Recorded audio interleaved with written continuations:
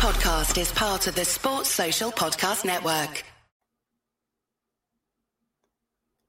Well, hello everybody and welcome to the 380th edition of the Boxing Asylum Nuthouse podcast. I'm your host Steve Wellings, and joining me on the call we have Andy Patterson and Ozzy Smith, going live on YouTube 8 o'clock every Sunday. The Patreon RSS feed updates even shortly after the show concludes. Hello to everyone listening to us during the week on SoundCloud, Apple Podcasts and Spotify. Don't forget to leave a review. Nothing less than 5 stars will be acceptable throughout the month of July. Andy's left one already. How are you getting on this week, Andrew? No bad, mate. No bad. Well, obviously we can get moving about now. I was going to go book a wee trip up north, as I mentioned a couple of weeks back, and that. But I was talking to a mate running about the Brora area, which is a little bit up the kind of northeast of Scotland, and he says, mate, didn't even bother coming up here. He says because it's like fucking chaos. It's like wall to wall caravans, caravanettes, cars with like the big boxes on top, bikes and fucking tents and stuff like that. He's like, forget about it. So I'm staying at home. And just staying at home. Yeah. Wise indeed. Staying at home like the boys listening to us on a Sunday evening. Let's have a look who's hanging about in the chat room. Jim McDonald's there, Tosh, Matthew Russell. Just flicking down, make sure I get everybody. It's hard when there's about 5,000 and counting swilling about there like fish in a tank. Colleen's in tonight. Welcome to you. Mark Boxio, Paul Raftery. A few of the usual faces. Take Ames, Eggy Phil. Who else have we got here? Then Adam Saunders is here as well. And also, welcome to you, Hello, Boxing Channel. How are you, Ozzy? Keeping well this week? Yeah, good, mate. Good. How are you? Yeah, I'm not too bad at all. What have you been watching? Any Boxio? No, I'd be lying if I even said I had, to be honest. Odd bits, like compilation videos, but nothing special. BT stuff starts this Friday. And we take it from there. A couple more top ranked shows this week, which we can talk about later on, and that's it. But yeah, I think once it starts back on UK TV, it's something to get you back into a routine of watching boxing on the box anyway. Brad Foster fighting next Friday evening. We will be previewing that. From Brad Foster to Roberto Duran, Andy, seamless transition there. The big man's out of hospital, thankfully. Aye, wanted to do it pretty early and stuff. Good to see him. Some others are kind of still struggling with it, unfortunately, and stuff. So it's good to see the old man come out through the shadows. I was watching one of his fights actually just last night when he his 114th professional fight, whatever it was. He fighting a guy called Dave Radford. He was English, the boy.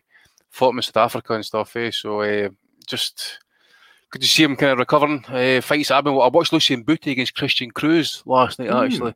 Might a random one. It was on my downloads and stuff. So for about 2005, it was interesting enough. Actually, I always felt that Boutte had this wee bit of fragility and stuff, and we saw it again in this Christian Cruz fight. We've seen it against Andrade. We've seen it against Froch.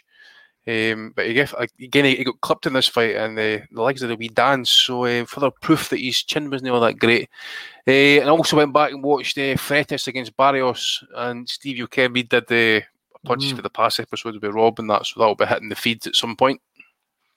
Certainly will be. I think the boys have already got that one. Don't forget to hit the feeds and hit the like button if you're there in the chat, or the dislike button if you think we're shit. Hit something, as long as it's not the wife. Transitioning on, Ozzy. What about Billy Joe Saunders this week? He's been up to no good again, sending out tweets. It's going to be Bellew of the Week material, but someone in the chat said there, let's talk Billy Joe Saunders. I'm a little bit sick talking Billy Joe Saunders, to be honest, as the talent just wastes away. I want to see this guy in the ring, not talking shit on social media.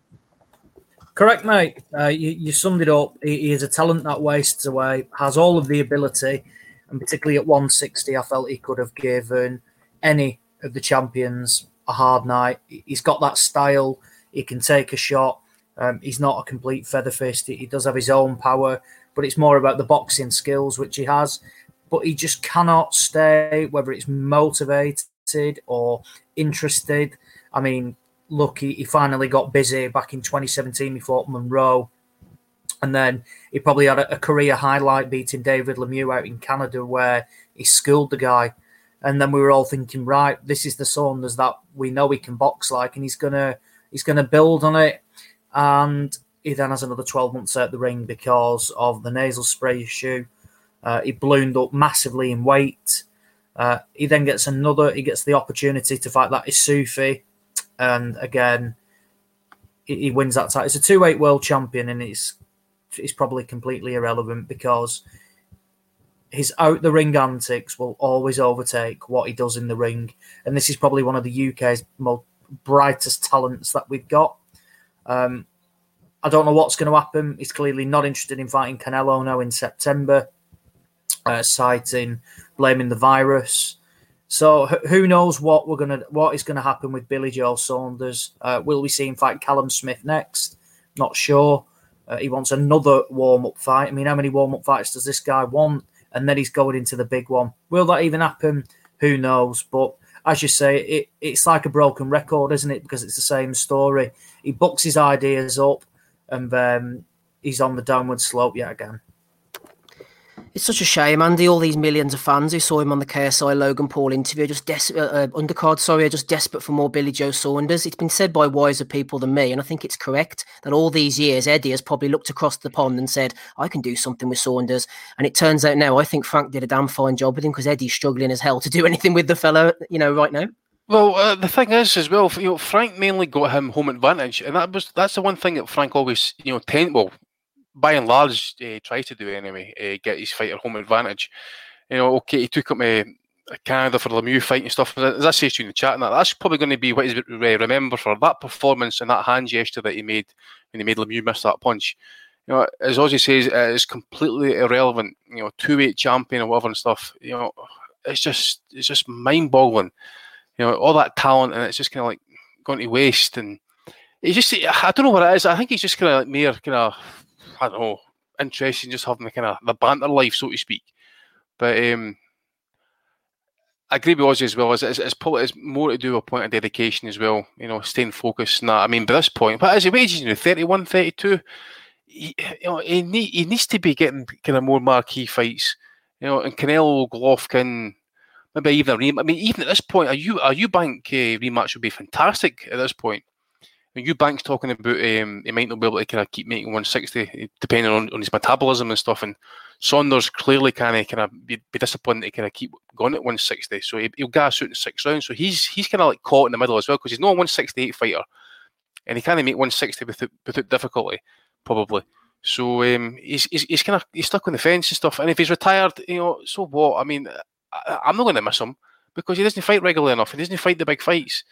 But as you say, Eddie's struggling to make something to do with him, because obviously with the virus and stuff as well. But that last fight he was in, it was just awful. It was just crap. And to be honest, it does nothing for him at that point. I mean, Lemieux fight, how long ago was that? 3 years? 2 years ago? 17, was it? I think was it December 17 or 16? 17. Jesus Christ. And that's it.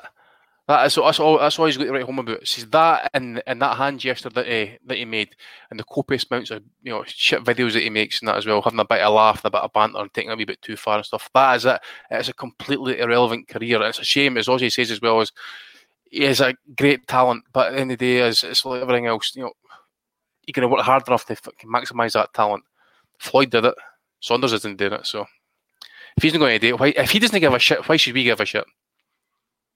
Andy, just picking up on something we were talking about last week, one of our listeners, if you remember, asked about Tim Tszyu and how good he was going to be. Well, there seems to be a bit of beef going on down under. The Tszyu-Horn fight is all but nailed down. And apparently Horn's trainer of 6 years, Glenn Rushton, has gone over to the Tszyu camp. So there's a bit of problems there. He said he's going to give all the secrets away to Tszyu. Horn is a little bit annoyed by this, but looks like the fight's on and there's a defection. So I think the Fox Sports team are going to try and stick this on pay-per-view, maybe. Oh, well, obviously it is going to end on pay-per-view, surely. I mean, it's Aussies will put anything on pay-per-view. Put Roy Jones, Danny Gray on pay-per-view, for Christ's sake. I caught something that was a boxing scene, I think. He said like he felt betrayed or whatever and stuff. But was this a guy who was this his lead trainer that was in his left? I'm sorry. Yeah, Glenn Rushton, who was in the corner against Pacquiao, the guy who said the excuses about the bad trainers before the Crawford fight to that fella. Right, okay. It'll be interesting. Yeah, I will need to. I seen there was some stuff actually. I just pulled up a tweet here. He's actually got a video with him working with Zim Zhu on the mitts here, so I'm maybe going to have a wee look at these while we get our first guest on at some point. Absolutely. We are expecting our first guest to join soon. Just before we do so, Ozzy, I'm going to take you back to last week, a fight which you've no doubt poured over all week. Miguel Bechelt against Eliezer Valenzuela. Don't worry, I'm not going to ask you about the fight itself, but something interesting, you'll be surprised to hear, did come out of it. There are actually 6 officials I learned during the week used for that fight last week. 3 scoring in person from ringside, just like they usually are, and 3 more scoring the fights from television monitors off-site at home or wherever they were based. It seems that the health authorities in Mexico were seeking to limit the number of people at the event, but I think it gives a chance to see how remote scoring works, see if it's positive, look at implementing it maybe going forward. Yeah, definitely. I think anything that can improve, dodgy cards and things like that from ringside. I've always said personally, I would remove judges from ringside and I put them in like a soundproof booth or away from the ring where they get all the camera angles. They can see everything. And me personally, I think we'd see improved cards then. Because obviously you only have one view, if you're on one side of the ring, and you will see a fight differently naturally compared to a colleague on the opposite side. So I'm all for that. I would like to see the cards revealed. Look, they're pretty much nothing fights though. So, for the Bechelt one, so it doesn't. I don't expect anything, controversial, but it would be interesting to see if there's any difference, particularly on a closer one. I don't know what they're going to do in the UK. There's been no real mention of that, so I assume they're going to be ringside anyway. But anything to help improve judging and the scorecards, I'm all for. Absolutely good opportunity to see what's going on there. Before we move on to our next talking point of the evening, let's give a shout out to the first batch of Patreon subscribers, as we tend to do. Top level guys, Steve Turton, Swaggy Taggy, Martin, Joe Kennedy. I haven't seen Joe knocking about there just yet. Ted Barrett, Danny Young, James Bernard, Gav, David Doyle, Nathan Newman, Owen Spillane, Jasper, John Swan, Ryan Deal, Jason Cheel, and Daniel Adams. I've had a list sent in later on for the featherweights from Andy, which we'll be using. Also one sent in from the mighty Jason Chukwu. We're not going to be using that, but shout out to Chukwu anyway. Chukwu's going old school, Andy, back to the 1800s with some of his names. Fucking aye. Jesus Christ. He's giving us like names of people who we've never even seen footage of actually, so incredible, which we'll get to. Absolutely. Let's welcome our first guest of the evening on the call. It is pro boxer Rachel Ball. How are you, Rachel? Hi, yeah, I'm good, thank you. Are you? Yeah, not too bad at all. Thanks for joining us. How are you getting on there after the lockdown starting to ease a little bit? Yeah, I'm all right, to be honest. I've still been working anyway, so just from home, so that's just been a bit different. But yeah, I've just been keeping myself busy, fitness-wise throughout lockdown. So it's paid off for me, really. Absolutely. Looking forward to the fight with Shannon Courtney. Just before we start talking about that, Rachel, tell us about your career as a world champion kickboxer, travelling the world in bits and pieces. So I probably started fighting when I was 17, I think. 17. Lost my first fight, kind of just lost my confidence after the first round. And I think that probably affected me for the first few fights when I was in kickboxing. And then started to actually believe in myself and started to succeed. Got my first title, which is a British title in kickboxing. I got that in Scotland, and then just progressed on from there, really. And then, a few years later, I got 3 world titles under my belt, 2 that I fought away from home, and got, 1 away from home, which is a brilliant, thing to achieve, really. And then it was just, I wanted something to move on and do something a bit new.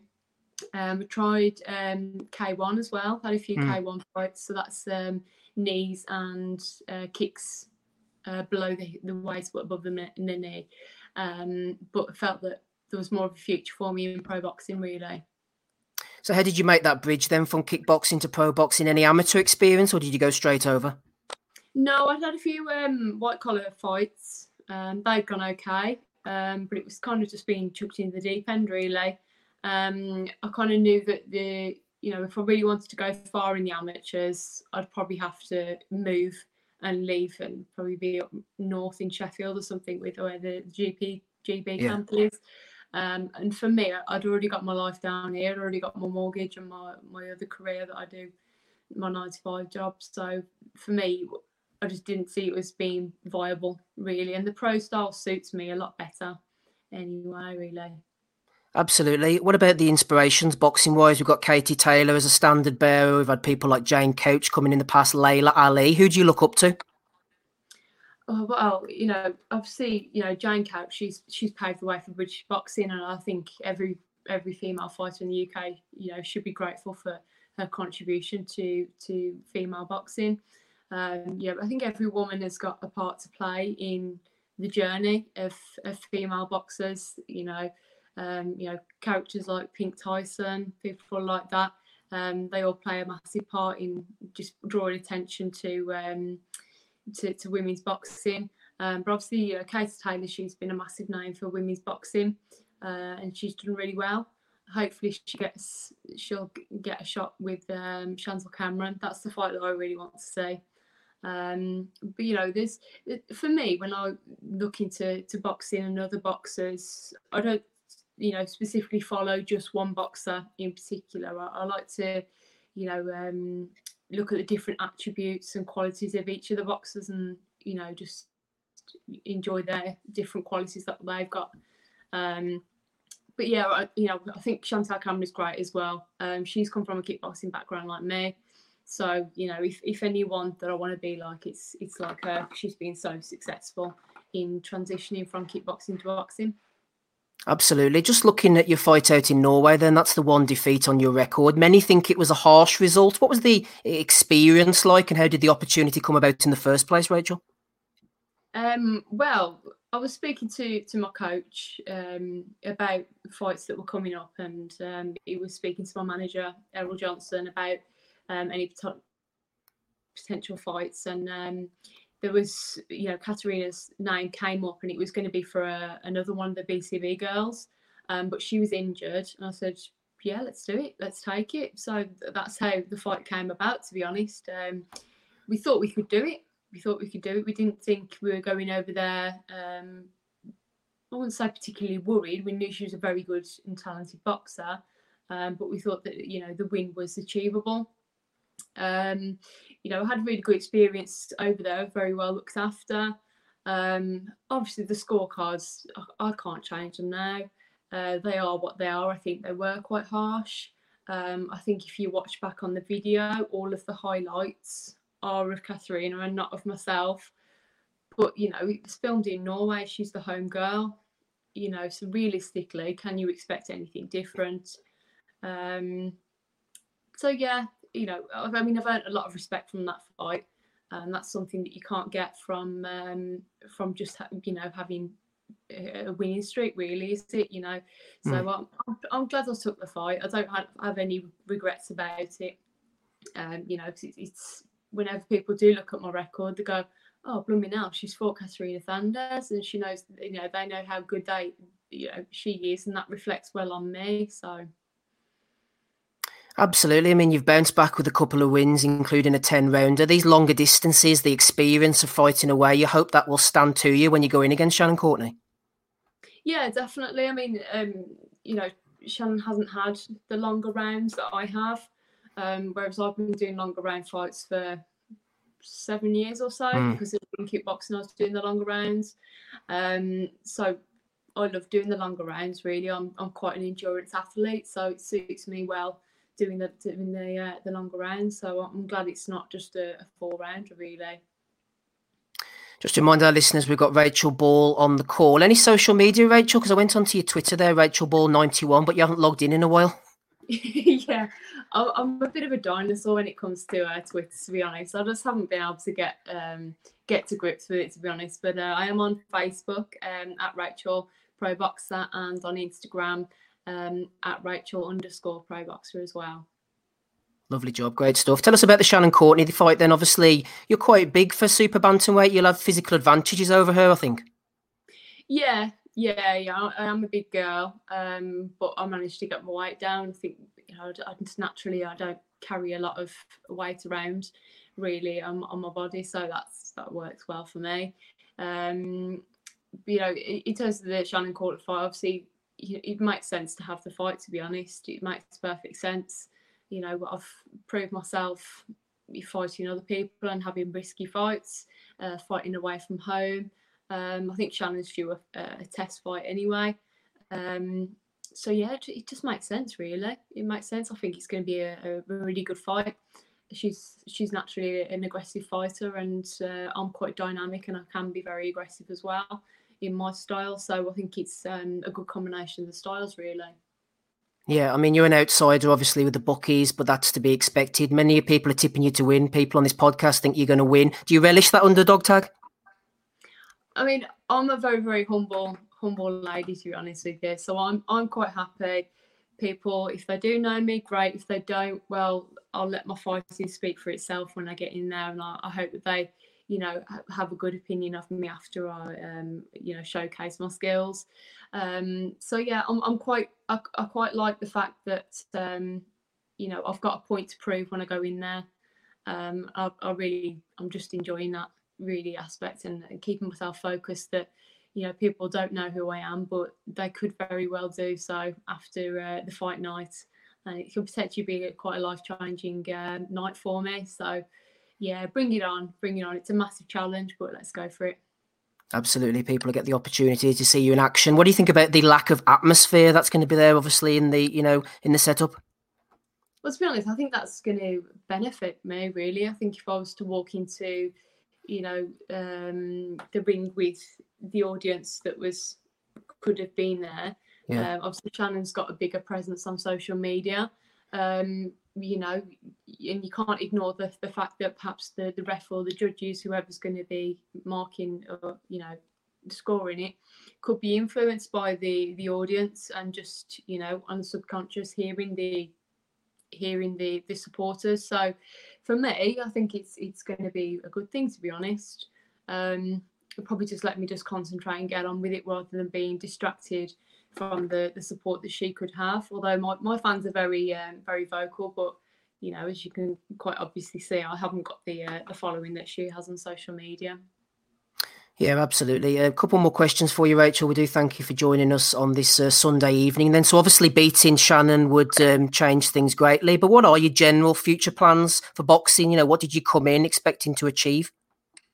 I want to, be the best that I can be. I try not to compare myself to other people or, other platforms, because I think that could hold you back if you just want to be the best in just your weight category. I just want to be the best that I can be as a sportswoman. So that's what I've always strived to be, and I strive to be the best that I can be in all aspects of my life. But yeah, so I forgot the question, sorry. That's okay. I don't ask very good questions. We'll go on to the last one. We'll go on to the last one for you, Rachel. You mentioned you're 9 till 5. Obviously, you're working as a social worker. How's that been through the pandemic outside of boxing? Busy. Initially it was right, we need to get everybody out of hospital, so that's very demanding, especially with some of the people that I work with. They have very, very high cost needs, so that's difficult in itself. I think the public have been really understanding, and we appreciate the fact that they've been so understanding of the demands that we have and the practicalities that we can actually put in place during the pandemic. But I think people's, people who are caring for other people are getting a little bit exhausted now, understandably, and they need that additional support. So it is starting to get, really quite busy again. But it's always a challenging job, but I wouldn't have gone into it had I have not expected that, really. You've managed to get a good camp in. Who do you train with? So I train, my coach is Gavin Burrows. I train in TMA in Worcester, and then I also go down to BCB in Wednesbury. So I'm kind of training outside of both gyms at the moment. And then we've got some outside classes at the moment that we do.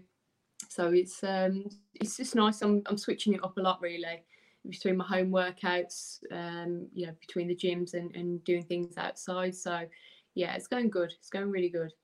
Excellent stuff. Well, obviously, best of luck on the fight coming up. Remind us of those social media presences again, if you would. Yep. So on Facebook, it's at Rachel Ball Pro Boxer, and on Instagram, it's at Rachel _ Pro Boxer. Lovely job. Pleasure having you on. Go and get the job done. Thanks very much, Rachel. Thank you very much. Thank you. All the best. Bye-bye now. Bye-bye.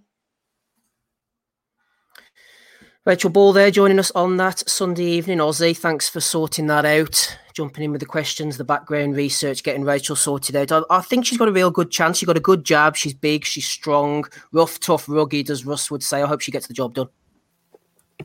I think everybody wants to get the job done, don't they? Like I said it last week, this is the most confident I've felt about a boxing bet in a very long time. The fact that I've been able to see the defeat which is on there, and it's a questionable loss that. As I say, I didn't score it, but I didn't look at it and felt she only won one round on one of the cards. It's just wrong. I think she's all wrong from Courtney, who ain't great at all. And as you said, Steve, she has a jab. She doesn't mind a tear up. She took some shots during that fight in Norway as well, so she can clearly take a shot. I think she'll pick Shannon Courtney off all night, absolutely all night, and I think it'll be relatively straightforward, to be honest. But no, really good talker, clearly relishing the underdog status. And I've no doubt that she'll get the job done, to be honest. Like I said, she's now, let me just check the quick betting price. I backed, as soon as the prices came out, I backed it straight away.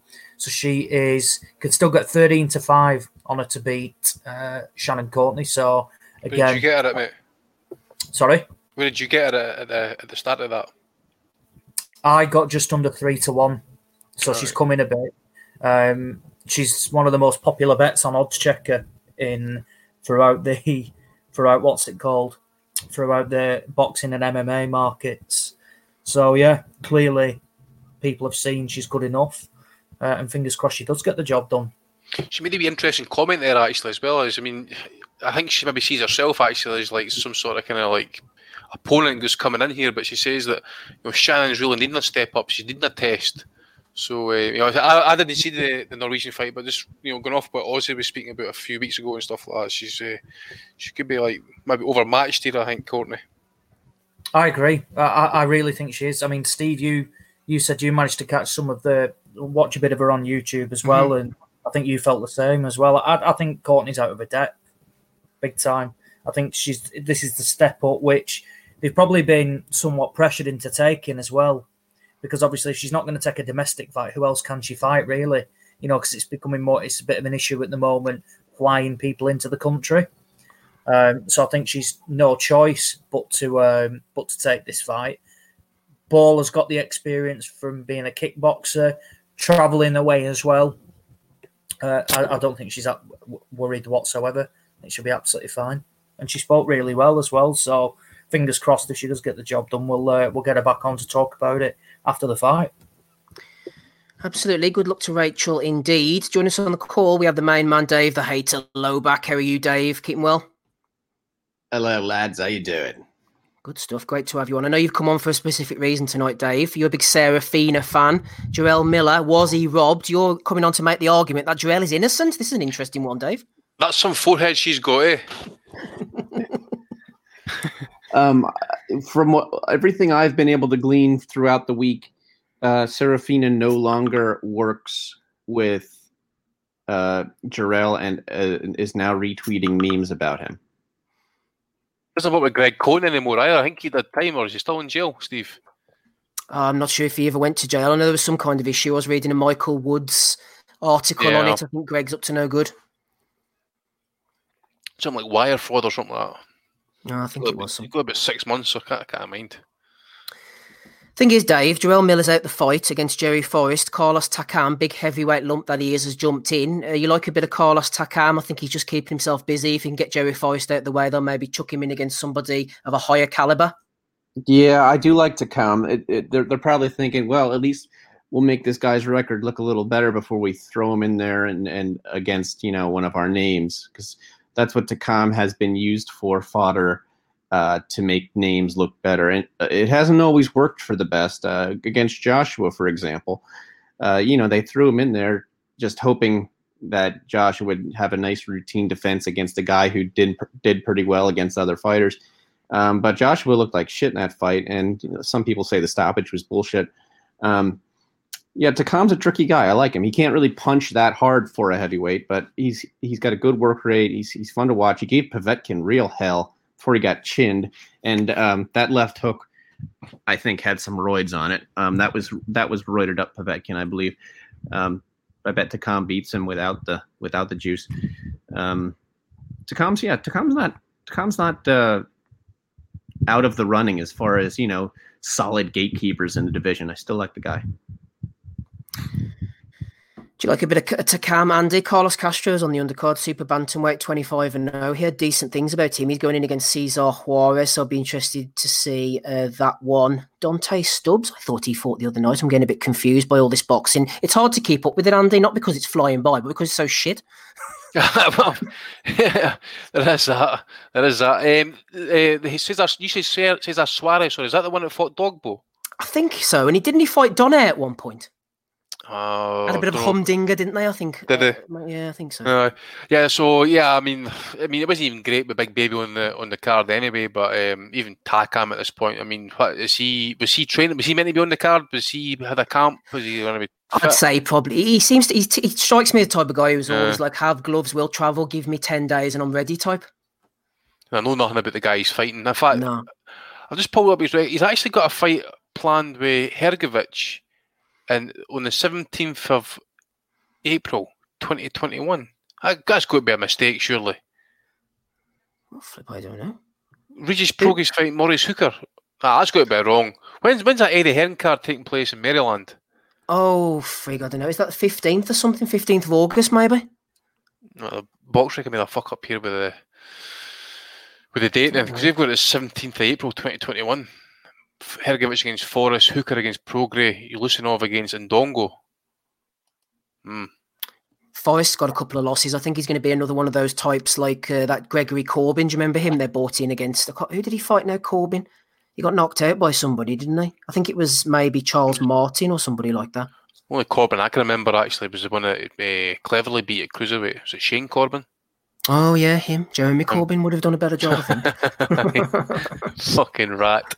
I mean, yeah, as you say, it's shit, this thing. I mean, you've got Mark Kriegel doing what he does. You've got Tim Bradley sitting like fucking 16 mile away from his computer mic and his TV camera and stuff like that, So you got Tessitore just spinning the story and stuff. It's just been shit all round, I don't think ESPN have really put on one competitive fight really. I mean, apart from maybe the Maloney fight, getting that upset. But other than that, it's been absolute shit. And it says Zepeda against Baranchik was meant to happen next week or the week next and stuff. That's been doing the shitter as well. So. It's not good by ESPN, so we've got to hope that maybe what Frank puts on next week and whenever Eddie's card kicks off, was it later on this month? Yeah, 1st of August, isn't it? Yeah, so hopefully we get some decent action out of that. As I say, hopefully we get the upset as well that we expect, and we'll just need to wait and see what happens with this fucking Taylor Serrano fight. I mean, obviously, I think what's her name? Pursoon, I think she's new in the frame now. So, I mean, listen to that. See if you really want to, again, women's boxing, but see if you really want to put a gun at my head, what fight you want? I'd want Taylor Pursoon. I don't want to see Serrano fight. What's the fucking point? Too much hassle with that fight anyway. If Pursoon's willing and able to get her here, and I think she'll be one of the countries now doesn't need to isolate when they come across that as well. I think Pursoon, though, Andy, doesn't she work full time and there's some issue over getting a camp in? Is it? Right. Possibly, yeah. For what I read, I thought she said she would take it anyway, but who knows? Yeah, we just need like, I think Frank's card might do pretty well. Seeing we've got 50-50s there, domestic fights. I think my gripe with Eddie's card is, I mean, he's got this fucking carry on going on now with, as I say, Serrano and stuff. And, you just imagine if Povetkin, they two are coming from countries actually that are like the top 2 in the world or top 3 in the world with the highest infection rates, highest death rates and stuff like that, including Brazil. What happens if they two arrive in the UK and stuff and they come down with this shit or they've got it and they get tested and that's Eddie's show. 2 of his main fights basically on the one pay-per-view card are doing the shitter. If any of these 2 fighters get that COVID shit, so I think Eddie's going to maybe miss a trick here, and I know he's trying to kind of get his fighters big fights and stuff, but he needs to kind of stick with the domestic stuff. I think he's taking a chance trying to bring foreign fighters in, to be honest. Yeah, I don't know. It's a strange old world out there. Some of the questions that are coming in as well, and there's a few people in the chat that I haven't seen before hanging around there. One of my favourite things is when someone says, "If you don't do this, we're going to unsubscribe or unsub or stop listening or something." Listen, I couldn't give a flying fuck whether you listen or not. If you want to unsubscribe, who's this? I don't know. Someone was saying in the chat that they've hashtag unsubbed. Well, let me help you on out there. I don't give a shit whether you listen or not. Paul Rafferty, unsubbed. No, Paul's all right. Like, he's a regular listen. I think it's Colleen or something. No, David Joyce was throwing in a question there. Will the panel discuss whether or not Barry Hearn is worried, as NBC News say, celebrities, politicians, sports people and judges and presidents all on wobbly legs? Look, I mean, we all know about this black book thing. I mean, but what do you want me to say? I mean, you know. You like to call it a black book these days? I don't know. This deny list. Why not call it a white book, you racist, because it's got white pages inside it? I don't know.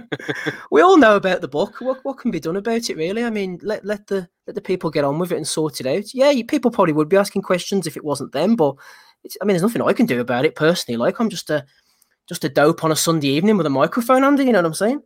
Yeah, I was just here to talk shit. I mean, what you want us to say that Barry Hearn's in the Jeffrey Epstein, contact book. If there's one person whose arse is going to be twitchy and making buttons on the seat, it's my namesake, Prince Andrew. So good luck to him. He's got some fucking questions to answer, that boy. There's one thing I will say about it, Dave. Epstein didn't kill himself. I think we can all agree on that. Oh yeah, without doubt. Without fucking doubt. And now they've got his confidant arrested. So it'll be Elaine Maxwell didn't kill herself. Well, see, to be honest, actually, that whole family should have been wiped out after that pension scandal that Hard Dap hit the fucking people through, by the way. So, fucking rat, man. That fucking, was it Robert Maxwell? Yeah, fucking rat. Oh, Robert Maxwell, yeah, I forgot about him. Went overboard on the yacht, didn't they? I think we're going a bit off topic here, but sure, you got to go somewhere, haven't you? Rapping Rob Kelly's on the call. He'll bring us straight back on just before we bring up guest number 2. How you going, Rob? Things all well with you? Hey, gentlemen, what's going on? What have I missed? All the big fights. Missed it all. You missed it all. We've been talking to Saucedo. We've had a female boxer on who's fighting Shannon Courtney. It's all going off in the chat. We're talking about Jeffrey Epstein. Nothing's off the table tonight. Well, best of luck to that young one who's fighting Shannon Courtney. Best of luck to her. Sorry I missed her. You'll be watching the fight when it happens on August the 14th from Fight Camp, though, won't you, Rob? Oh, man, me and this Fight Camp, Steve. You know what I mean? That's definitely not going to happen. I'm all over that one. Get on the Fight Camp is old Rob. Right, while I ring up guest number 2, I'm going to bring one of you guys in on a question, and hopefully you can talk for a couple of minutes while I do my business. Matt Dobson is the question asker. I think I'll go to you, Andy. I haven't pre-read this, so if I make a mess of asking it to you, then I do apologise. Matt Dobson over on patreon.com/Boxing Asylum says, of the 3 from Ryan Garcia, Gervonta Davis and Devin Haney, am I crazy for finding Ryan Garcia the least biggest cunt? Gervonta is AB minus the accomplishments and ability to string a sentence together. Haney, the 2-time EML champion of the world while fighting shite and being a racist. Garcia at least seems to be in the gym 24/7 with a good team and targeting a legitimate fighter in Linares. His Twitter crying over some bird is unforgivable, but I guess he offends me the least of the 3 currently. Well, I'll let Dave come in a minute here, but he offends me, actually. I think that's a good shout, by the way. No, it's not, because Ryan Garcia fucking offends me. You know why he fucking offends me? Because he's out there moaning like a little bitch about the money that he's getting paid or not getting paid. Right? This is the guy who, supposedly signed, at that point, the biggest contract for an up-and-coming prospect. But what he forgets to tell people is that money was front-loaded. Right? So he's got all that money up front. Now he's fucking bitching now that he's not getting more money in the back end. So what's it to fucking be? Fight people, and then you get the big purses. Then you can go back and renegotiate a contract with Oscar. Right? You're out there fucking bitching. You've got Oscar, basically kind of saying, Ryan Garcia is off the card and stuff because you couldn't get the fight made and stuff. And next minute, you're tweeting your own promoter saying, "Dude, I thought you meant to be my promoter, not a hater." What the fuck? He's just like a wee lad, a wee immature kid. So until he gets it into his head, right? Then it'll just be like a complete. I think it should be a complete fuck up. To me, I think Davis destroys him. To be honest with you, if he could just take it seriously for a change and make weight and just stay in the fucking gym. Haney's a good fighter and that, but again, I want to see him tested. And Garcia, if he fights Linares, good and well. I'll give him big props and a big pat in the back if he beats Linares. Even at this point, he's still a legit test for any of these up-and-coming fighters. But at the minute, until he proves it to me, he's still a whiny little bitch who's picking needless fights with his fucking promoter, right? So, as I say, maybe it's the Canelo effect on it and stuff like that. And there's copious stories out there about fucking Oscar, man, in the background for other fighters and stuff. We all know this. So you just wonder as well as if he's maybe pissed Garcia off as well with his antics and stuff like that. Because I know it's got to Canelo a wee bit. You don't have to like him. Like I certainly don't like Garcia. I think he's annoying. You know, he doesn't necessarily seem like he's that serious about the sport. And he certainly hasn't fought anyone too great yet either. But you don't also have to work that hard to be better than scumbag Gervonta and racist Devin Haney. So it's like a three-way tie. You could say it's a three-way tie, but I don't know. Garcia might be the least terrible. I think for me right now, Tank is the worst. Grabbing his woman and like by the neck and like bodily escorting her out, like. And also being a fat cunt, like looking like he has way too many milkshakes. So much talent there that could have been, and I don't know. He seems like a bust. Garcia still at least is more of a question mark, and Devin Haney's a little bit of a question mark too. I really don't like the racism and the gloating and the attitude, considering he's an email champion. Good man, Dave. Let's move on. No sign of our second guest just yet. I'll keep trying for you. Try and get him on if I can. Ozzy, next week then, Friday the 10th of July, BT Sports Studio over in Stratford. It sounds like it's fun there. Little bubble. Frank has got going. Brad Foster defending Commonwealth and British Super Bantamweight titles against James Beach Jr., son of Jimmy Beach, former Walsall journeyman. Rachel Ball from Walsall as well. Walsall represent here. Will Beach be able to have a good go at Foster? I think it's a shame, actually, that this fight didn't take place whenever there was crowds, because Foster's from Lichfield, always brings a good crowd. Beach is from Walsall. You could imagine them sticking in, say, I don't know, somewhere in Birmingham or the Civic Hall in Wolverhampton. They would have, had a right good go at each other. Yeah. No, that's true. But at the same time, I applaud him for still making it, because it's one they could have forgotten about and think, we'll save that for when crowds are back. However, no, this is a good fight. 12-0-2 against a 12-0. Brad Foster coming off probably a career best win against Lucian Reed, which was on BT and ITV. Beach Jr., I think he's operated around Midland area level, won that. Not sure if he's had any like English eliminators or anything, so big step up for him. But it's a great opportunity. It's at the BT studios. It has actually been used for boxing before. So do you remember Francis Warren did that? Was it not Ultimate Boxer? It was something else. Nick Quigley fought in it. And they did the clock, and if they ran the clock down, you got money if you got a stoppage and stuff like that. Oh, that, yeah. Do you remember? It was about 3 years ago. So it has been used before, so that's quite promising from a perspective that, look, they know it works in there. Obviously, there'll be no crowd. But it's just good to have something back that is more than watchable. Like we spoke about some of the top-ranked cards, which aren't great. Hamza Shiraz is on the undercard against Paul Keane from Scotland. Shiraz should win, to be honest. He's a freak. I don't know how he makes 154 because he's massive from a height perspective. Then you've got a couple of other youngsters on the bill as well. Mark Chamberlain, one to watch him, very good talent. David Adelaide, young heavyweight, done a lot of sparring with Dubois, real top prospect. And there's another guy on the undercard as well. It is Daniel Dubois, one of his sparring partners. I can't remember his name, but he trains out of the Peacock as well.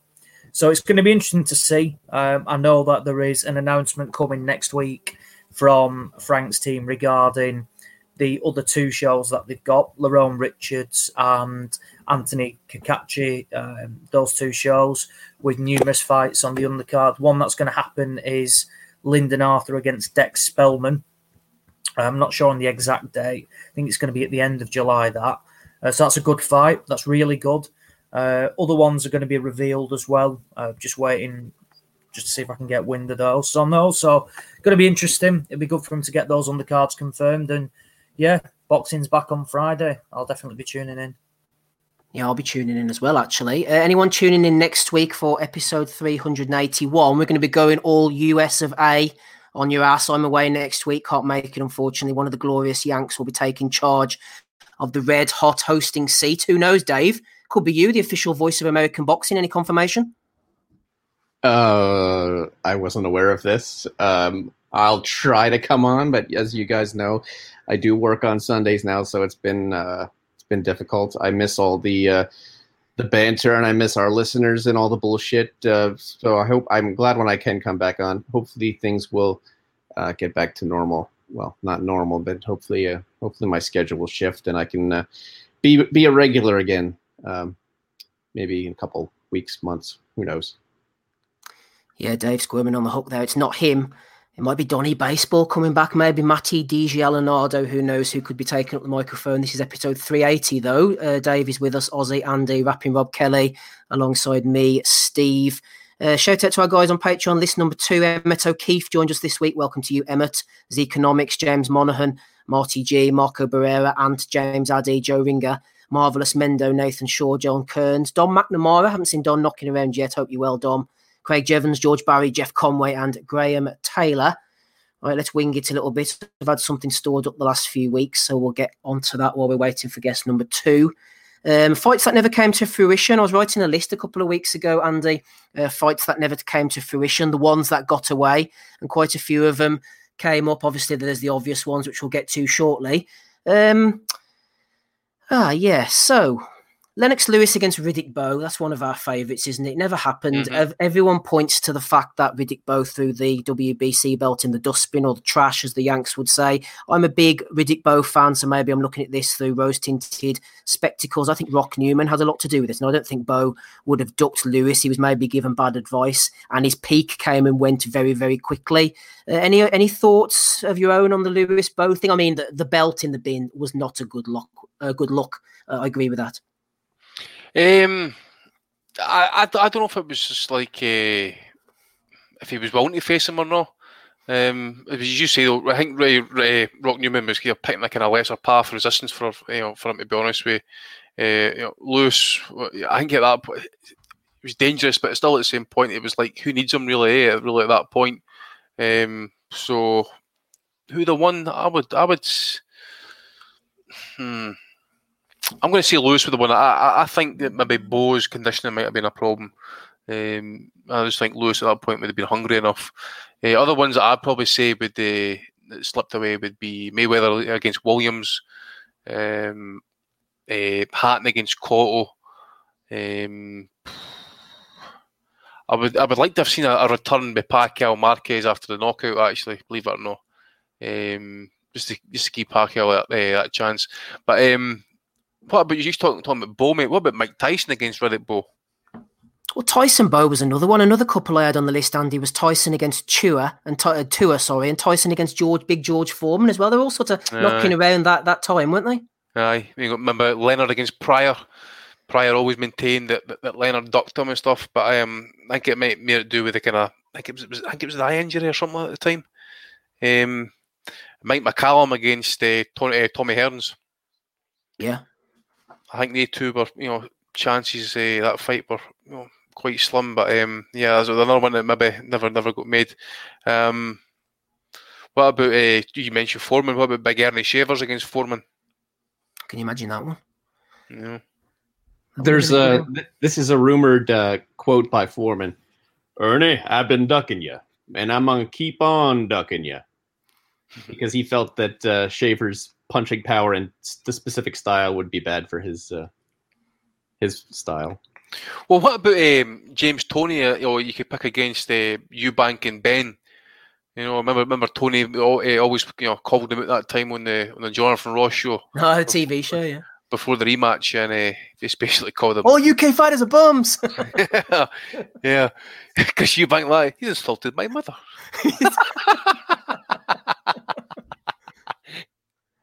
Yeah, I think Arlene Burley, just bringing in Rob there, Arlene Burley makes a good point. Peak for peak, Lennox would break Bo, but at the time it was way closer, because at the time when it was supposed to make, and don't forget, they signed the contract 2 or 3 times for it to happen. I think Bo was in and around the Holyfield fight. He was at his peak. Lewis, of course, wasn't at his peak. So I think it's a damn sight closer that first time it was signed anyway, Rob.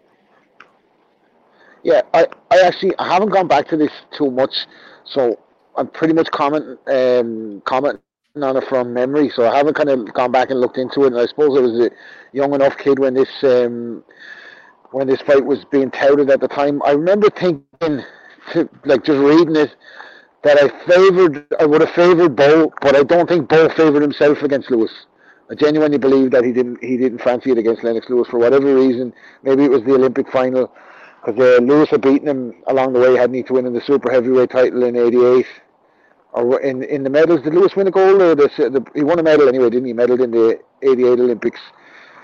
And he had beaten Bo as an amateur, and I think Bo just had it in his head that he wasn't going to be able for Lewis, and he was a bit of a boogeyman and a bit of kind of who needs him, like in the who needs you club. So, from memory, I think that was the case, but I do think Bo would have beaten him. As you said, Bo was in his prime. Bo was the heir to the Mike Tyson throne as well. They're both from Brownsville, different style of fighter, of course, but there wasn't really Bo couldn't do apart from get himself fit and trained. Bill Lewis did medal. He was gold for Canada, right? Yeah, he beat Bo in the final. That's right, for Canada. Yeah, it was the final. I knew they fought in that Olympics. I wasn't quite sure whether it was the final or not. But I think there's a remnant of that in Riddick Bowe's head. But I could be completely wrong. I'm looking at all this from memory. I haven't gone back to it over time. So. Yeah, fair point. Andy mentioned Tony against Eubank there. What about this one, Hater Dave? What about Felix Trinidad against Sugar Shane Mosley? That fight never happened. Maybe after Mosley beat De La Hoya for the first time. Wasn't Trinidad just about to move up to super welter? Then I might be getting my dates wrong, but Felix Trinidad against Mosley would have been interesting. That would have been real good. That would have been so much better than about Corte against Trinidad. That would have been good too. I thought they did. No, they didn't know. Mosley versus Trinidad, though. I mean, they'd be exchanging bombs, and I would probably favor Mosley on that. Because I mean, slightly slicker, faster, and maybe even tougher. And Shane is a hard man to crack, and that would have been a much better fight, I think, than. I bet Shane probably wishes he got that fight signed and taken whatever money, because the Vernon Forrest loss really changed the trajectory of his career when he was on top of the world. Hard man to crack unless you have got a good divorce lawyer. Not great then here. Ooh. She's living a good life, by the way. Them fuck all. Her entire life, and she's living a good life. I think we forget about Trinidad, Andy. That run he went on at welter, wasn't it? When he had about 15 defences, I think, up to and including the De La Hoya win. I mean, that was he beat Yuri Boy Campas, who was undefeated. Yeah. Beat Pernell Whitaker. Beat Oscar. Went on up and beat Vargas. He was a hell of a fighter. He got knocked down, but as the old song goes, he got back up again. Trinidad. Yeah, he did Camacho as well. He always really good fighters that he faced. As I say, I'm just trying to think top of my head on our fight. Actually, there was one involving Morales. Was Marquez Morales ever a possibility? That's on my list. It was a possibility. They're both accusing each other of ducking. I think Marquez said that Morales didn't want it. Morales said there a couple of months ago that Marquez didn't want it. They both would have taken it. I think if it had been right. Yeah, I mean, come on. I mean, if obviously, I mean, the fighters at the end of the day, and that, I mean, you guys didn't duck anybody. I mean, Christ, they're fucking proven. Yeah, it's a shame that one never happened. So, what other ones you got on the list? Oh, let's have a look, shall we? Let's have a look. I have Hatton against Junior Witter. That would have been a good one, wouldn't it? Would it really? I mean, can you imagine if Hatton, couldn't get to Witter, man? It'd be he on the back foot on it. I think Witter might have given him a few issues, Maybe catching him would have been one of them. Obviously, Kovalev Stevenson, one of his sought after fights the last 5, 6, 7 years or whatever it was. We really wanted to see that one. Kathy Duver pulled Kovalev out to the purse biz, didn't he? Said that he couldn't fight off HBO or something. She said. Aye, but then obviously, the both had issues in that. Stevenson walked away, and Kovalev's side said something to do with the contract, and there's something to do with WBC mandatory, or I don't know. I was one of the belts and stuff. Big clamour for Ward and Golovkin at one time. I remember from a lot of Triple G fans back in his reign. Aye, Golovkin Ward. Aye, that's right. What about this one, Rob? What about Ricky Hatton against Miguel Cotto? They were both on a really good run at one point. Obviously, Hatton bumped into Mayweather. Cotto bumped into Margarito. I would, yeah. Who would you rather bump into? It's a fucking tough one, that one, isn't it? Cotto and Hatton would have, in their primes at 140, would have been an absolute fucking brilliant fight, man. Absolutely brilliant. Because Ricky kind of only knew one way to fight too. Like, as effective as it was, he was going to come forward, wasn't he? And Cotto was. You could give question marks over his vacant titles, over maybe jacking it or whatever, but he was a hell of a fighter, man. Not having that, he wasn't a great fighter, that would have been a cracker. And kind of tied the edge towards Cotto, but not. I wouldn't give that with 100% conviction, and I'd say Cotto wasn't going to come to Manchester, was he? He's not going to come to Manchester at 2 o'clock in the morning, a la Costa Azul, so that's going to be in New York in front of about 10,000 Puerto Ricans, that one, give Cotto the slight edge, but I think the fight, the talk of the fight was the wrong time. I think because Hatton was still to fight Zoo, and Cotto was just starting to establish himself really as a kind of world champion as such. I just don't think the timing was right. I think it was maybe a year or two, certainly a year too early anyway. I think. Yeah, I'd agree with that. It would have been a right cracker fight before. I mean, obviously once Hatton loses to Mayweather, I think you don't see the same Ricky Hatton again after that. Whether it's, and I don't think I'm not trying to kind of say that Floyd gave him such a beating or whatever, but it's just I think depleting himself, not living the life and that, I think it was gone from him shortly after that. But on the come up, like him versus it would have been a tremendous fight. Great tear up that. Ozzy, let's throw one over to you. We're going on about fights that were never made and would have been good, obviously, if they had been made. There's quite a few on my list here. One of them, the guys in the chat's thrown in, which was also listed as number 1, Carl Froch against Joe Calzaghe. I just want to segue into this, Ozzy, with a belly of the week from George Nada. He sent it in this week. He said, can we throw this entire interview that Carl Froch did into the belly of the week mix? King Cobra Conk disparages Calzaghe once again. Then George says something interesting, which I don't necessarily agree with entirely. He needs to get over the gulf in talent between the two. I wouldn't call the disparity in talent between Froch and Calzaghe, given by what they both achieved, a gulf personally. No, not at all. Not at all. No. Calzaghe ducked him. Oh, here we go. Here's fucking haters straight in here. Eh? Again, just like Cotto against Hatton, the fight was at the wrong time, especially for Froch, because Calzaghe was past that point. Froch was still trying to get to world level. Calzaghe was looking at Hopkins by this point, so it was the wrong time, But no. It was who needs you, wasn't it? Who needs Froch, when you're Calzaghe at that stage? Well, it was like Froch De Gale at the end of Froch's career, wasn't it? It was exactly like that. From where De Gale was banging the drum and was trying to force himself into a mandatory, and anyway, Froch called it quits. And that does happen. I wouldn't say there was a gulf in terms of differences because they both had excellent careers. Both were big players in the 168 division. Would I pick Calzaghe? Yes. I certainly don't think it'd be a walk in the park. It'd be an easy fight because I think it's only really Andre Ward who was nullified Froch and made it relatively easy. So I think it's one that obviously you look back and you wish could have happened. But Andy's right as well. They were never. It would have been great to see, but it wouldn't have been prime in prime. Calzaghe was obviously looking at your Hopkins and real bad hand issues, and Froch was on his way up. But no, it's one that it would have been great. It certainly would have been great to see, and I still think it would have been a tremendous fight as well. But it's really interesting because I actually think Froch might have had the edge on Calzaghe at that stage, but only at that stage of his career, because I think Calzaghe got out at the perfect time, man. 2 massive paydays and just said goodbye to it. Not forgetting, I know he's in with, people said at the time it was an old version of Hopkins. You kind of have to take that back now, seeing what Hopkins did after the Calzaghe fight, but an older version of Jones, and they both dropped him early in the fight, and maybe he just thought he was regressing slightly, and he just called it quits. So I think it would have been the wrong time for maybe even to see that fight, because definitely not prime for prime, but prime for prime, that's a very fucking close fight, man. I think I really do. Like, I agree. Frost does not go away. Like, you know what I mean? He's going to be right there with you till the last round, no matter what. A hard bastard, like. So, and I don't think, Calzaghe would have outboxed him easily by that much at all. Like, I think that would have been a fucking cracker. That fight was absolutely brilliant. I agree with him, Dave. Just before you come in, I'm just going to say I think Calzaghe wins prime for prime, but that's a tough fight. That is. Froch doesn't go away for anybody. He was a damn fine fight, and people forget about Calzaghe, Dave.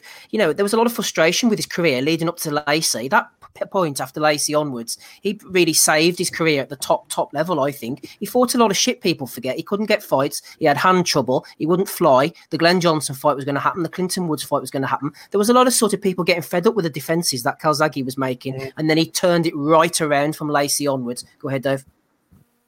Well, you geared me up there to get all over and praise Calzaghe, but I was actually going to shit on him because from Jeff Lacey on, where Jeff Lacey was, I guess he was drummed up to be something, but he never really was anything.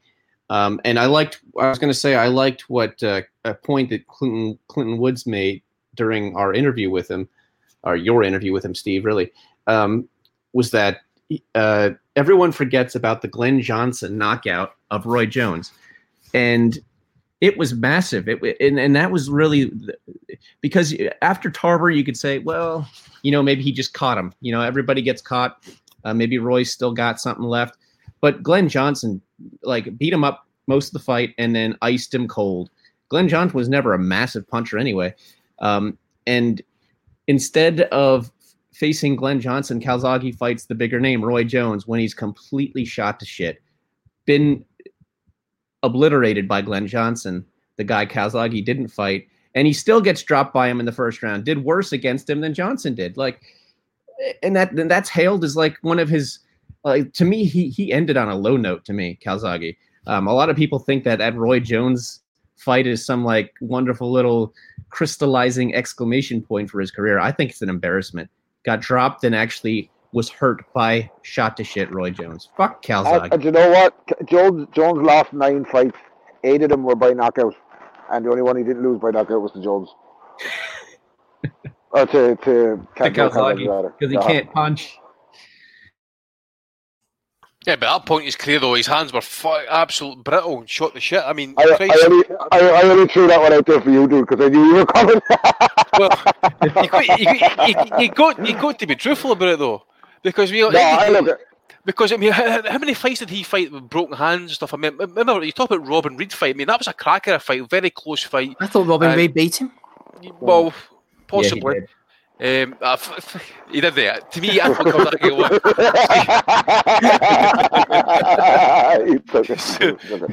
So I was saying, but I remember it was an Evans Sheriff fight, broke his hand and that. I remember seeing the video in the change room and stuff. Man, what a mess he was in trying to get that glove off.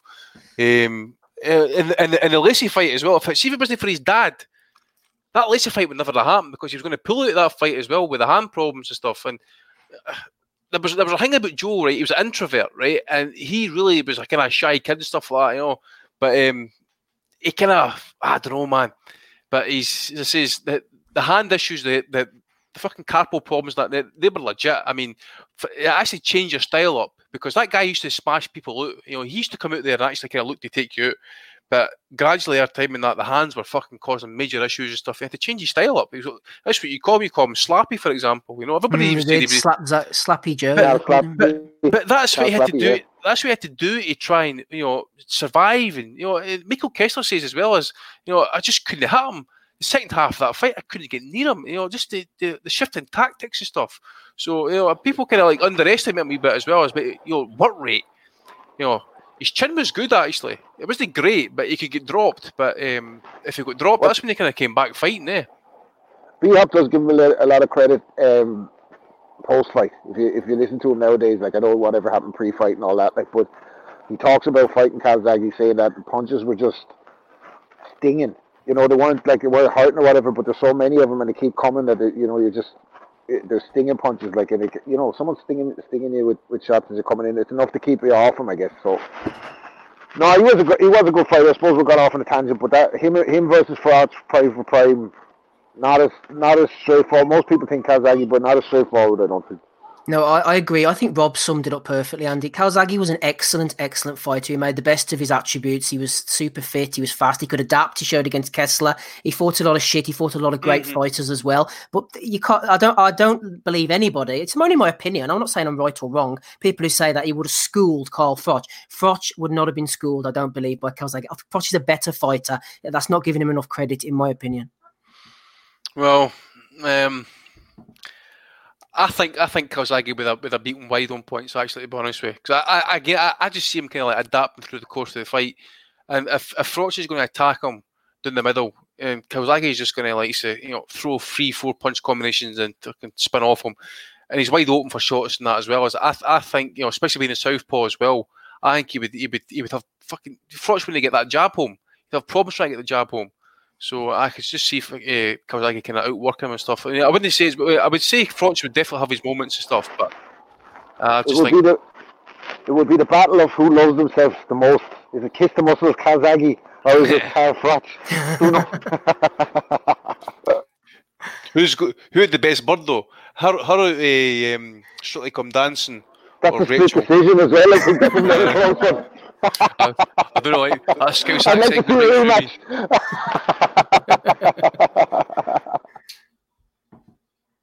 Yeah, no, the guys in the chat are making good points. Like I say, there's no be all and end all. You wouldn't know, but yeah, I think we'll move on. Any more fights on the list then? Let's have a look. Hater Dave, what about the fights that got away involving Floyd Mayweather? People often point to the guys he didn't fight and say, oh, this guy would have given him trouble. This other fella might have just beaten him. I personally don't think Amir Khan, Paul Williams, or Antonio Margarito, the three on my list, would have beaten Mayweather. What do you think, Dave?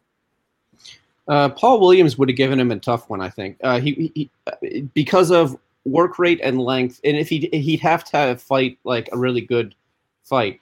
But Williams was only lost to was it Carlos Quintana, right? On his way up, sort of. Martinez as well later. Yeah. I think you forget about that Martinez defeat, man. Yeah, but Martinez was,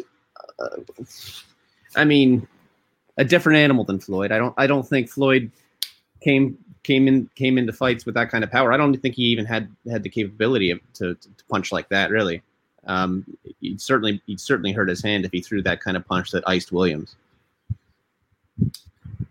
But I also, Martinez is a bigger guy. But I think Floyd probably would have beat those three guys. Honestly, yeah. And I used to like be more on the Floyd hate train of like, oh, look, he ducked all these guys.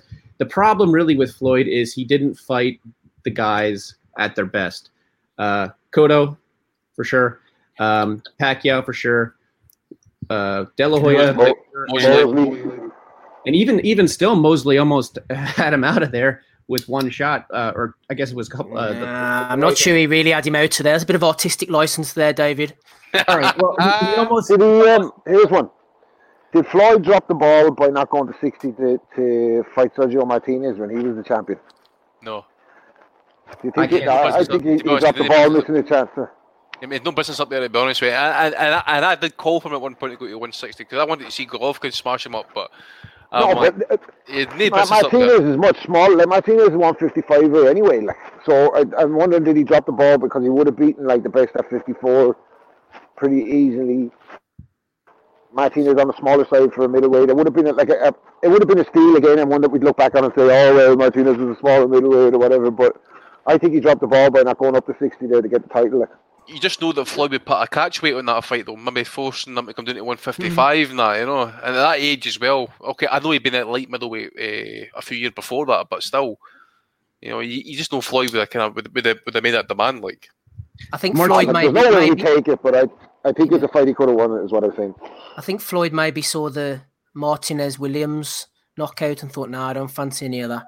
Yeah, Martinez in the form that he was when he became champion against Pavlik, when he knocked out Williams, and against I forget the guy's name. He was undefeated at the time, but he just jabbed the shit out of him and knocked him down like Sergei Zinzuruk. Yeah, the razor.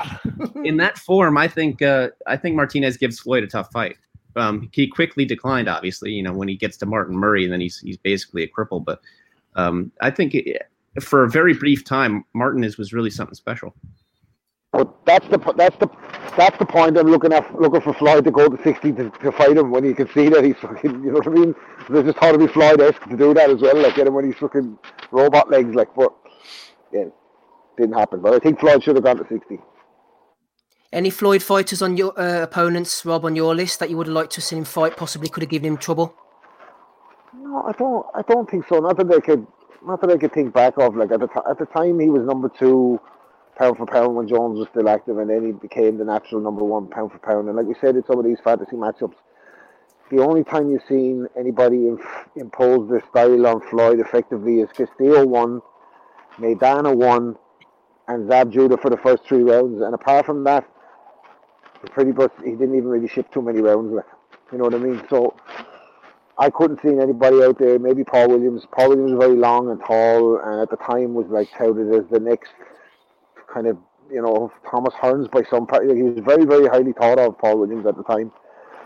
I remember R.A. the Rugged Man, we spoke about that before, put that to Mayweather on that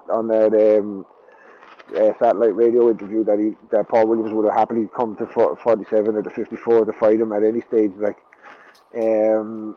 But you're reaching, I think. I think you're right. I don't think Margarito gives him the toughest fight out of those. I think the list that you had, especially Margarito, to get him with the loaded gloves as well, man. Give him that advantage in there. Yeah, that's true. I remember thinking I was scared of the punching powder of Antonio Margarito. I think it was in the Cintron rematch, where if you look at Cintron's face, sometimes the fighters, you see them take a shot and their facial expression gives it away. Most of them help maintain a poker face, but for example, Curtis Stevens, when he got clipped by Golovkin when he hits the deck, like, holy fuck, what the fuck was that?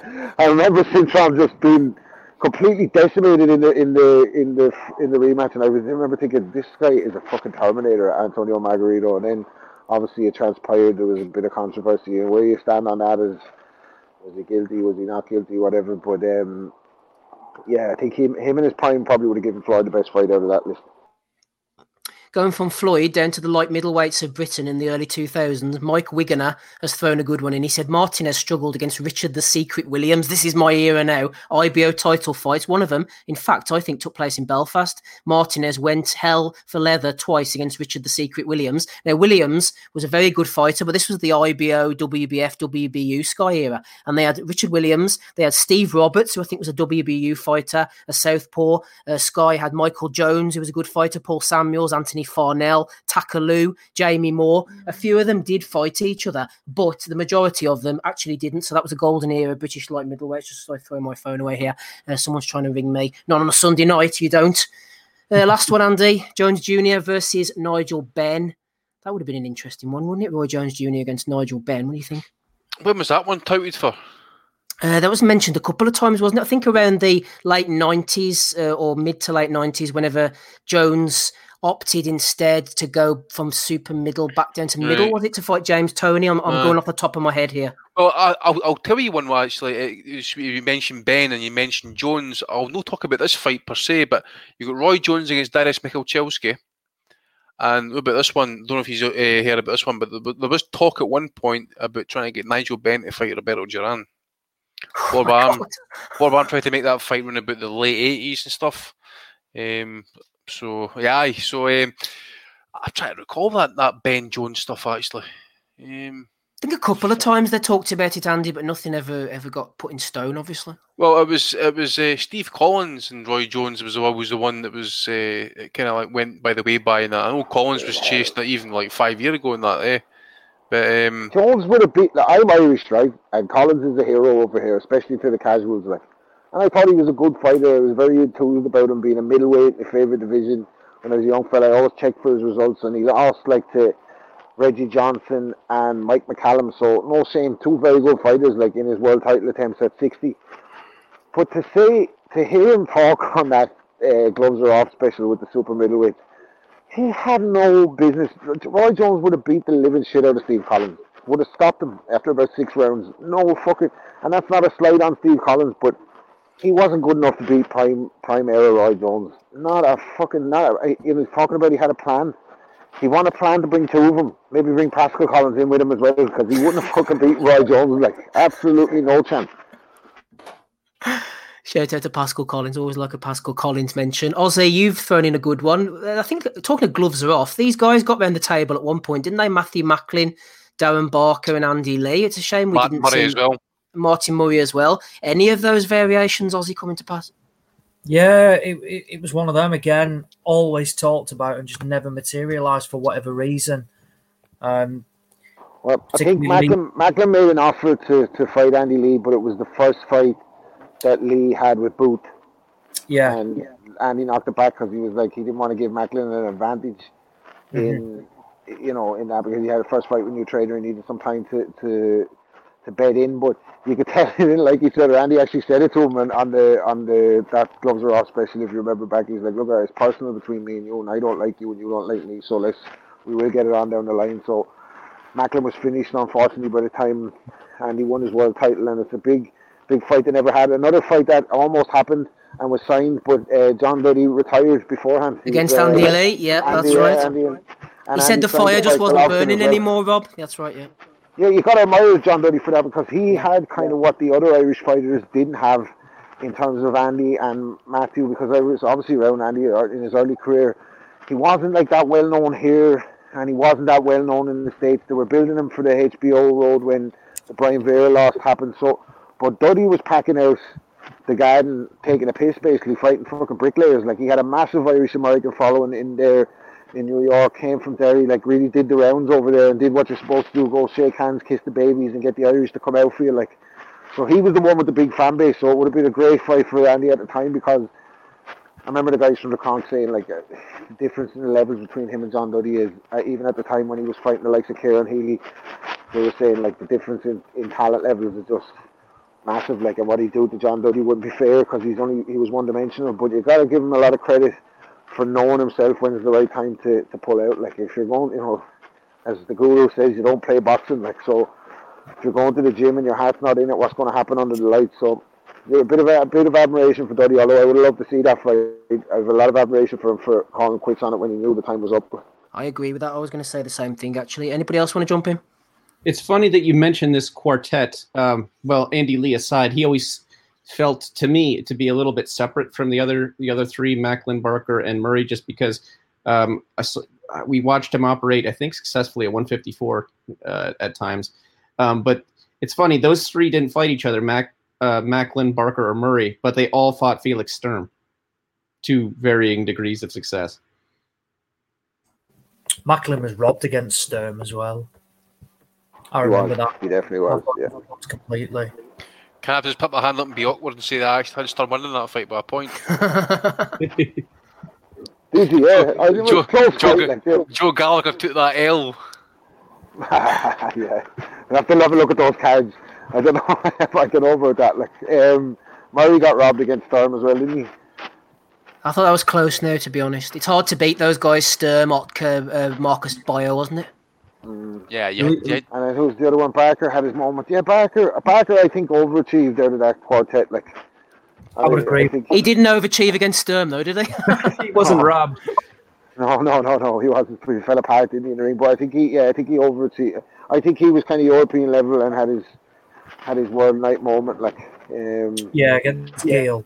I love that moment. I wasn't a Barker fan, but I loved it when he beat Gale. I don't know why. I like him. He was a good guy. He seemed like a good guy. Didn't he get attacked or something as well on the street and kind of fought his way out of it and stuff? Get injured, something like that happened to him, didn't it, Barker? Yeah, he did. He got jumped outside of a fucking nightclub or something. Had to fight his way. He got badly injured, but he stood his ground against a bunch of lads. Like, so I always liked him. He was Repton as well. 2 of them were from Repton, actually.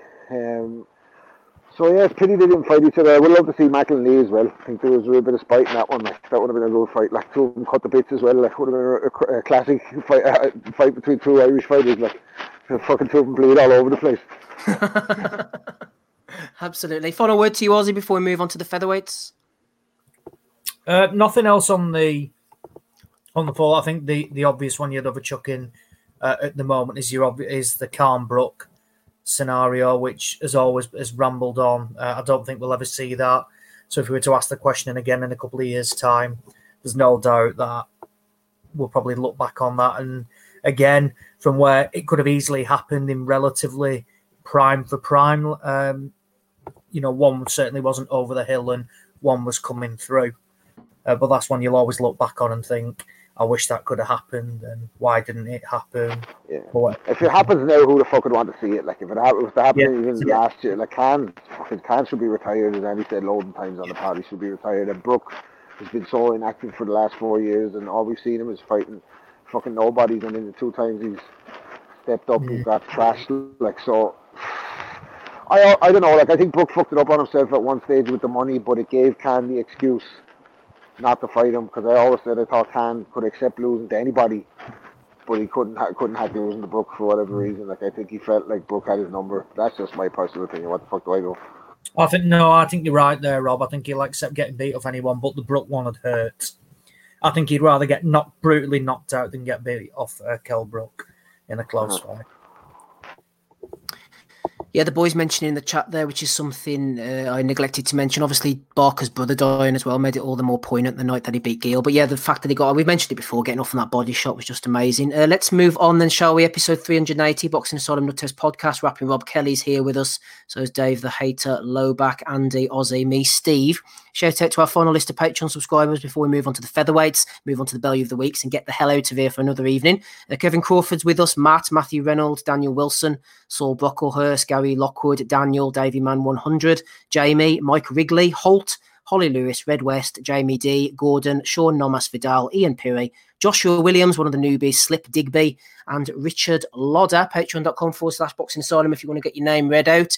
If not, then who the hell cares? Let's get on to the featherweights then. Andy has put these in for this week. You feeling confident, Andy? Feeling strong? Yeah. We could do the 2 lists. We could do Chuck Wilson, could do my one if you want. Just to stretch it out a bit if you want.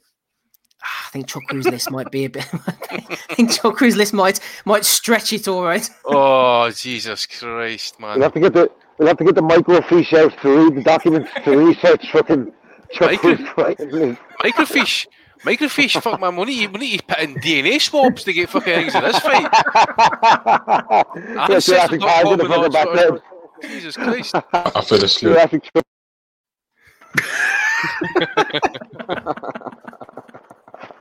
I'm gonna give Chuckaroo a little call out for his list here just before we get on to Andy. So yeah, Chuckaroo went back into the archives, it's fair to say. He wanted to throw in Willie Pep, Sandy Sadler, Salvador Sanchez, Henry Armstrong. If you think Pep and Sadler are going back a bit far, then they're like mere babies compared to Abe Atwell, George Dixon, who I'd never even heard of, Kid Chocolate, and Eusebio Pedrosa. Honorary mentions, of course, for Johnny Kilban. He ain't no Kevin Kilban. David Moore, Vicente Salvador. Too many names to mention, says Jason Chuckaroo. Tell us a little quickly about George Dixon, Andy. You know all about him. Oh, I know everything about. I've got all his fights on microfiche, mate. I've got every single fucking. No, all I know about George Dixon is he was the first black world champion in history for Canada, like the very late 1800s. Like he was like bantamweight and featherweight champion. I think he was featherweight champ for like the best part of a decade or something like that. So Chuckway wanted us to mention George Dixon and this so we could break it down as to how George Dixon is going to do against Eric Morales, for example. Fucking hell. Everything I know about George Dixon I've got to read about because there's zero footage. This is the oldest footage I've got is like Bob Fitzsimmons against somebody for 1897 and some Joe Gann stuff. But for fuck's sake, man, George Dixon, yeah. A few of the boys mentioning Porky. Leave him alone, I say. You're a hater! A lot of haters going on it there. Let's get on to our featherweight tournament then. I think Ozzy's away at the moment. So we've got Hater Dave Lowback, Andy Patterson and Rapping Rob Kelly going in for the featherweights then. We won't be going too much farther down the weight, so enjoy it while it's here. quarterfinal number 1. You've got 2 minutes or less. Describe who you think would win, by what method, just whatever comes into your head. It's not an exact science. It's just a bit of fun. Nobody's going to get killed. Well, you wouldn't know in boxing these days. Hopefully nobody's going to get killed. 2 minutes or less. First to you, rapping Rob Kelly. What about number 1 here? Barry McGuigan against Nazim Hamed, quarterfinal number 1. Oh, fuck, man. Tough fight. I think, Barry McGuigan was a pressure fighter, the clone of Cyclone known as. He's a right little fighter, whatever he's like as a businessman or a little on-screen persona or whatever he is. I suppose he polarizes people, especially. No, I'm not even going to go there. But as a fighter, he was unbelievable. Maybe question marks rightly about him being first ballot Hall of Famer, but a lot of people looking back would say he beat Eusebio Pedrosa at the right time.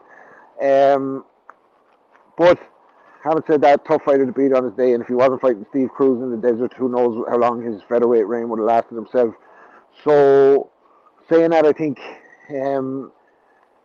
Hamid's kind of a bit like Halzaghi in a lot of ways, that he fought shit for a big part of his career and then gradually moved up and got respect from people.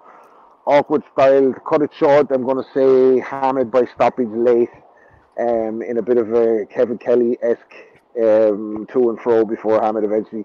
Hamid being there to hit, I think McGregor would have been able to find him, but I don't think he would have been able to sustain the type of pressure he put on Pedrosa, where he was pinning him to the ropes with a guy like Hamid style, and I'm going to say corkscrew uppercut ends it a la Augie Sanchez around round 9. Lovely assessment from rapping Rob Kelly there, getting us off to a great start. Quarterfinal number 1, Barry McGuigan goes out, Nazim Hamed goes through. Quarterfinal number 2, Andy, is right up your street. 2 minutes or less on Salvador Sanchez versus Yuriorkis Gamboa. Yep, Sanchez, without doubt. I'm going to go late stoppage. I just think fitness, finesse, jab, right hand, just the absolute work pressure. I think he would outwork Gamboa. It would be fleet of movement, very tricky with southpaw, but I think he'll give Sanchez some problems early, especially with the jab, maybe the speed, the foot movement and that, but I can see Sanchez adjusting, and basically, as I say, the ultimate and superior fitness. I think Sanchez would basically ultimate win the day. So, especially 15-round fight, if it's 15 rounds, I'm going to say Sanchez does it around about round 10, round 11, I think. Yeah, Sanchez a fantastic fighter. Gamboa, I think he's going to be one of these wasted talents, but Sanchez was different level, like going up to the 15 rounds. Andy said, so fit, worked fighters out, died obviously so young. Was it 23? I think he died in the car crash, Andy. 23, mate. Yep. They did say he was only going to fight another year, then he was going to become a doctor, apparently. That's and right. There were so many great fights as well for it could have happened, especially like then and in the future. And especially this fight with McGuigan, for example, against Sanchez, I just think if it might have happened, it was again in one of these fights, it would have happened too late because they wouldn't run about the same. They wouldn't run about the same sphere at that point. Sanchez had built himself up to this great talent, when McGuigan was still working himself up.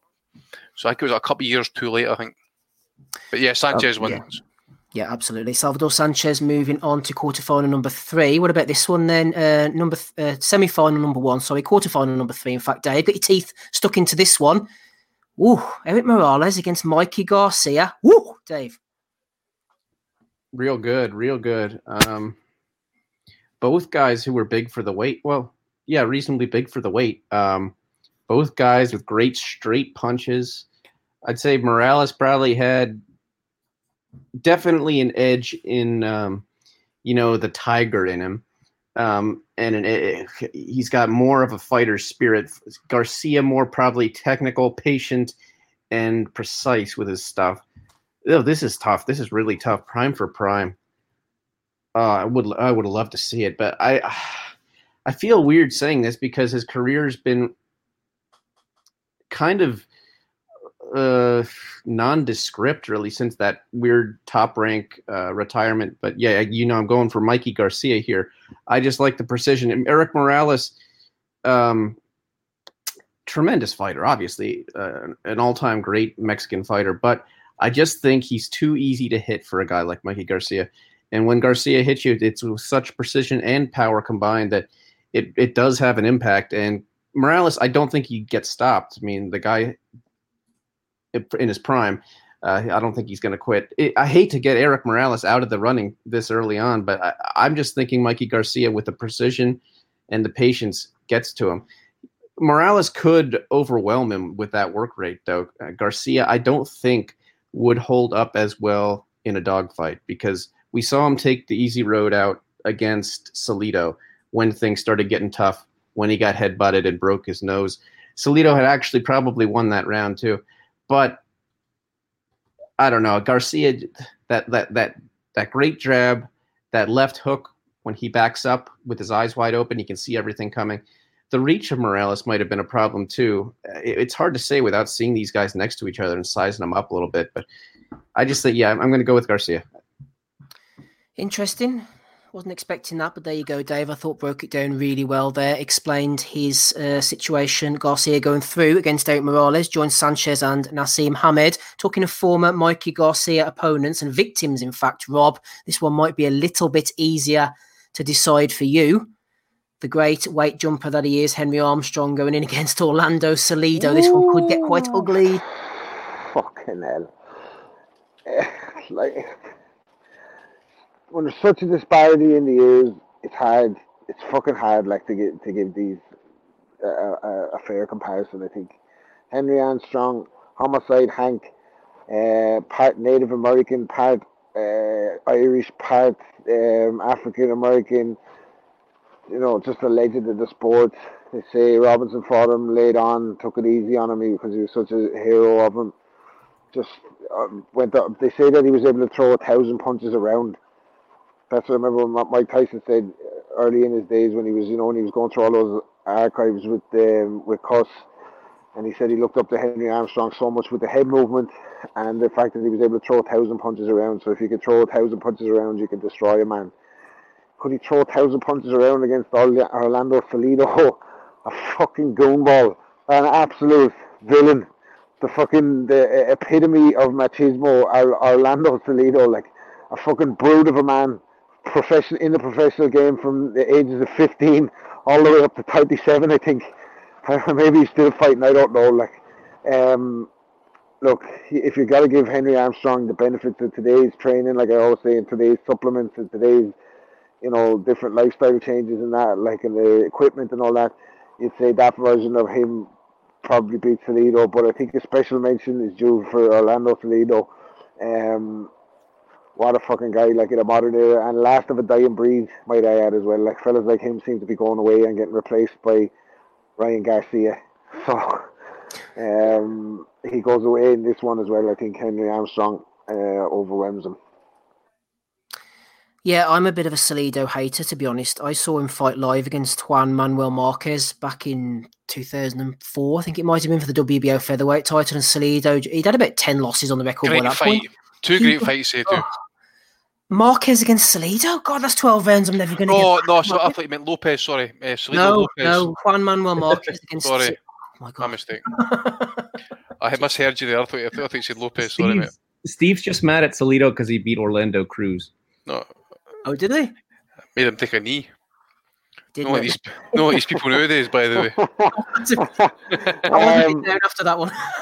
What was I going to say though? Salido, I can understand why people don't like him, but I kind of like the anti-hero sometimes. We don't have enough of him in boxing these days. Yeah, I know. These goonies like Salido, and then his fights with Vargas and all down the stretch. Fuck me, what? How much fucking punishment does he have to take, and it's still coming, And gave Lomachenko his only L as well. So Salido, a special guy as well. For me, anyway. No, he is a bit of a magnificent bastard. I do like people who don't give a fuck in general, so I am only joking. But yeah, that was a poor fight. But I'll give Salido the benefit of the doubt. Let's move on to the semi-finals then, boys. First one to you, hater Dave Lowback. We have Nassim Hamed against Salvador Sanchez. Semi-final number 1, Nassim Hamed against Salvador Sanchez, Dave. This is really tough because I have to admit I've only seen one fight full of Salvador Sanchez, which was obviously the final one, the big one against Azuma Nelson. And I mean, incredible legend, obviously. Terrible that he died so young. I think I got to give him this because he had the boxing talent, he had the chin, he had basically everything. I got to give him this against Hamed. He'd probably be given some trouble, take some big shots, but could Hamed really hit him enough to hurt him? Because if Hamed doesn't get him out of there in like 3 rounds, I think the pressure, the grit, and everything about Sanchez is going to just overwhelm him and probably get him stopped in about 8 rounds. Sanchez by stoppage. Sanchez by stoppage over Hamed then. Semi-final number 2, Andy. Wasn't expecting to see Mikey Garcia here, but he is against Henry Armstrong. Yeah, homicide Hank, mate. Probably stoppage as well. And it's not a slight against Garcia, but he's just your typical textbook boxer. Maybe slightly more power, obviously, at featherweight, which is probably his more optimal weight, actually. But I just think with the non-stop high pressure for Armstrong, as Rob says, man, he punched for every second, every round, just about. And I rate him that highly, and I've got him in the top 5 fighters of all time, actually, just because there's nobody who will ever do what he did again, actually, and it's to be respected as well. And plus, he went the distance with a prime Sugar Ray Robinson at welterweight. So I'm going to say Armstrong stops him about round 10. And to put that into perspective for younger listeners, he was a 3-weight world champion in the era where there was no half-weight. So by today's standards, that's a 6-weight world champion, assuming he'd win the ones in between as well. Yeah, featherweight, lightweight, and welterweight, Dave, back when you had to beat the man to become the man. And he almost won the middleweight championship somehow. Yeah, I've only read about Armstrong. I can't profess to be any great expert on his career, but it does, from reading historians and whatnot, it does hold up without doubt. Right, final is Salvador Sanchez against Henry Armstrong. We've got Dave, we've got Andy, we've got Rob. Ozzy's away at the moment, so we shall give everybody a chance, and obviously someone will come out 2-1. Starting with you, Rob. Salvador Sanchez against Henry Armstrong. What a fight, fucking hell. I'm going to say nothing beats perpetual motion, as I said about Henry Armstrong, so I'd say Armstrong over 15. Keep it short and sweet. Dave Loback, Sanchez Armstrong. It's so hard to break down because, like I said, I've barely seen Sanchez, barely seen any Armstrong either. Just the stories and his style, and the fact that he was a bigger guy. I think I'm going to go with Armstrong. Yeah, and his success at multiple weights and success with such greater longevity than Sanchez had. And it wasn't Sanchez's fault. He died young. And he had a fairly long career for his age too, but it's pretty hard to compete with the longevity of Henry Armstrong's career. 150 wins, 100 KOs, as Andy put there in the chat. Not that it matters, Andy, but I agree. I think Henry Armstrong, I've seen a lot of Sanchez, thanks to you. I think he was an exceptional fighter and he wouldn't go down easily against anybody in history. But from what I've read again about Armstrong, like I say, I'll have to pick him. Who are you going for, Andy?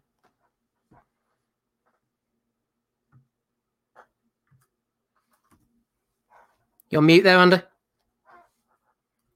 Yeah, sorry, I was talking away there myself. Yeah, I absolutely agree. Armstrong, I agree with what Rob was saying. I think Armstrong on points.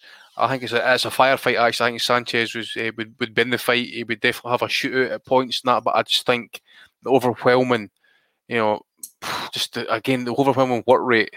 If anybody's wanting Armstrong footage, I've got a number of his fights and stuff, and you can see for yourself in good quality as well. Absolutely, as Rob says, that's what it said, perpetual motion, just kept coming, kept throwing. I just think, I say Sanchez has got a fantastic tank, good chin, but I just don't think he would be able to kind of, cope just with that pressure. I just think up against the ropes, he'd be forced to fight off the ropes and stuff. He'd probably end up shipping hooks as well as he's trying to kind of dig the body, trying to get off the ropes and that. Yeah, I'm going to say Armstrong wide on points, possibly. Henry Armstrong then wins the featherweight tournament. He joins super featherweight winner Floyd Mayweather. Lightweight was Roberto Duran. Light welterweight, Costa Tszyu. Welterweight, Sugar Ray Leonard. Light middleweight, Nino Benvenuti. Middleweight, Sugar Ray Robinson. Super middleweight, James Toney. Light heavyweight, Roy Jones Jr. Cruiserweight winner was Evander Holyfield. And the heavyweight winner was Larry Holmes. Yeah, Chukwu just put something in the chat there. Last week was the 15th anniversary of Mayweather Gatti. I remember watching that fight the next morning. Was it? What do you mean, 2006, something like that? Anyway, I watched it on Sky the next morning, and well, it would have been 2005, obviously, sorry. I forget about my mathematical skills. I think it was just such a complete performance from Mayweather. We all knew what Gatti was. He was face forward. The talent gap was great between the two, but I don't know if anybody wants to comment on it. It was just such a complete, perfect, punch-picking performance from Mayweather. Just showed him at his best. His speed, his skill, his accuracy, the way he just picked off Gatti round after round until the fight was stopped. I think it was just prime, classic boxing at the highest level from Mayweather. If anybody wants to comment, go ahead. If not, we're going to Value of the Weeks. I guess we'll go on to Value of the Weeks then, shall we? For episode 380. Rob's with us, Dave's with us, Ozzy's with us, and Andy's with us as well.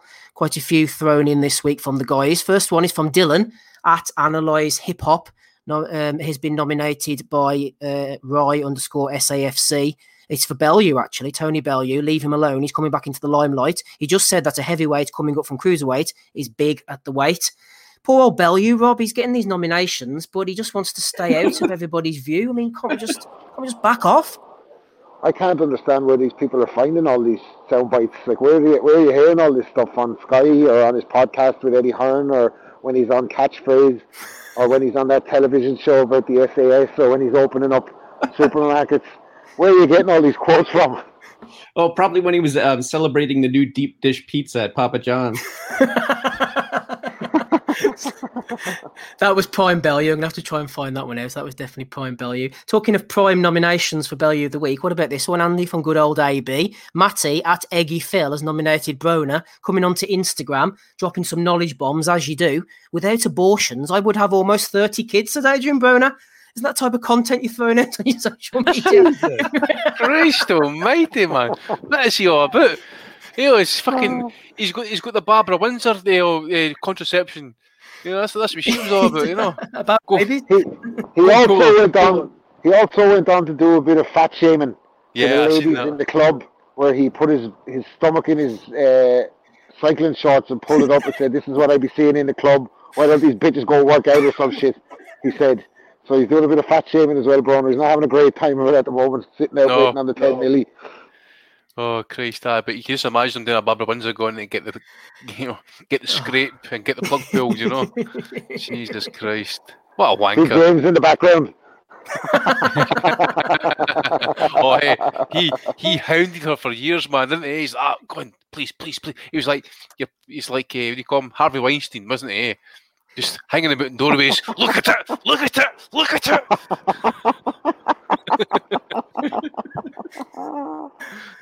Weinstein, Epstein, AB, natural progression. Shannon Courtney has been nominated as well. Just been asked for ID for a lottery ticket, Shannon tweeted out. Not going to lie, I'm absolutely over the moon with that. Looks like I have a new favourite corner shop. James tweeted in and said, this never happened. She looks about 80. Where's Ozzy, man? Ozzy would love this. He's back. Is he back? Bit of Shannon Courtney bants there, Oz. She's been nominated for Bellew of the Week. What was it again? She got ID'd for a lottery ticket. She got ID'd for a lottery ticket. She's over the moon, but James isn't buying it. Says she looks about 80. It never happened. Fair dues. You can't beat a bit of honesty, can you? She might look 90 by the time Rachel Ball's finished with her next week, or whenever it is. Correct. Nomination for Glenn McCrory. He's been off on one all week because Glenn, he's back on the source, I think. Boxing News said the first rule of fight camp is no easy fight, says Eddie Hearn. Glenn tweets out to get rid of Eddie Hearn. Short and to the point from Glenn. Hashtag no bitterness. Bang on the chin.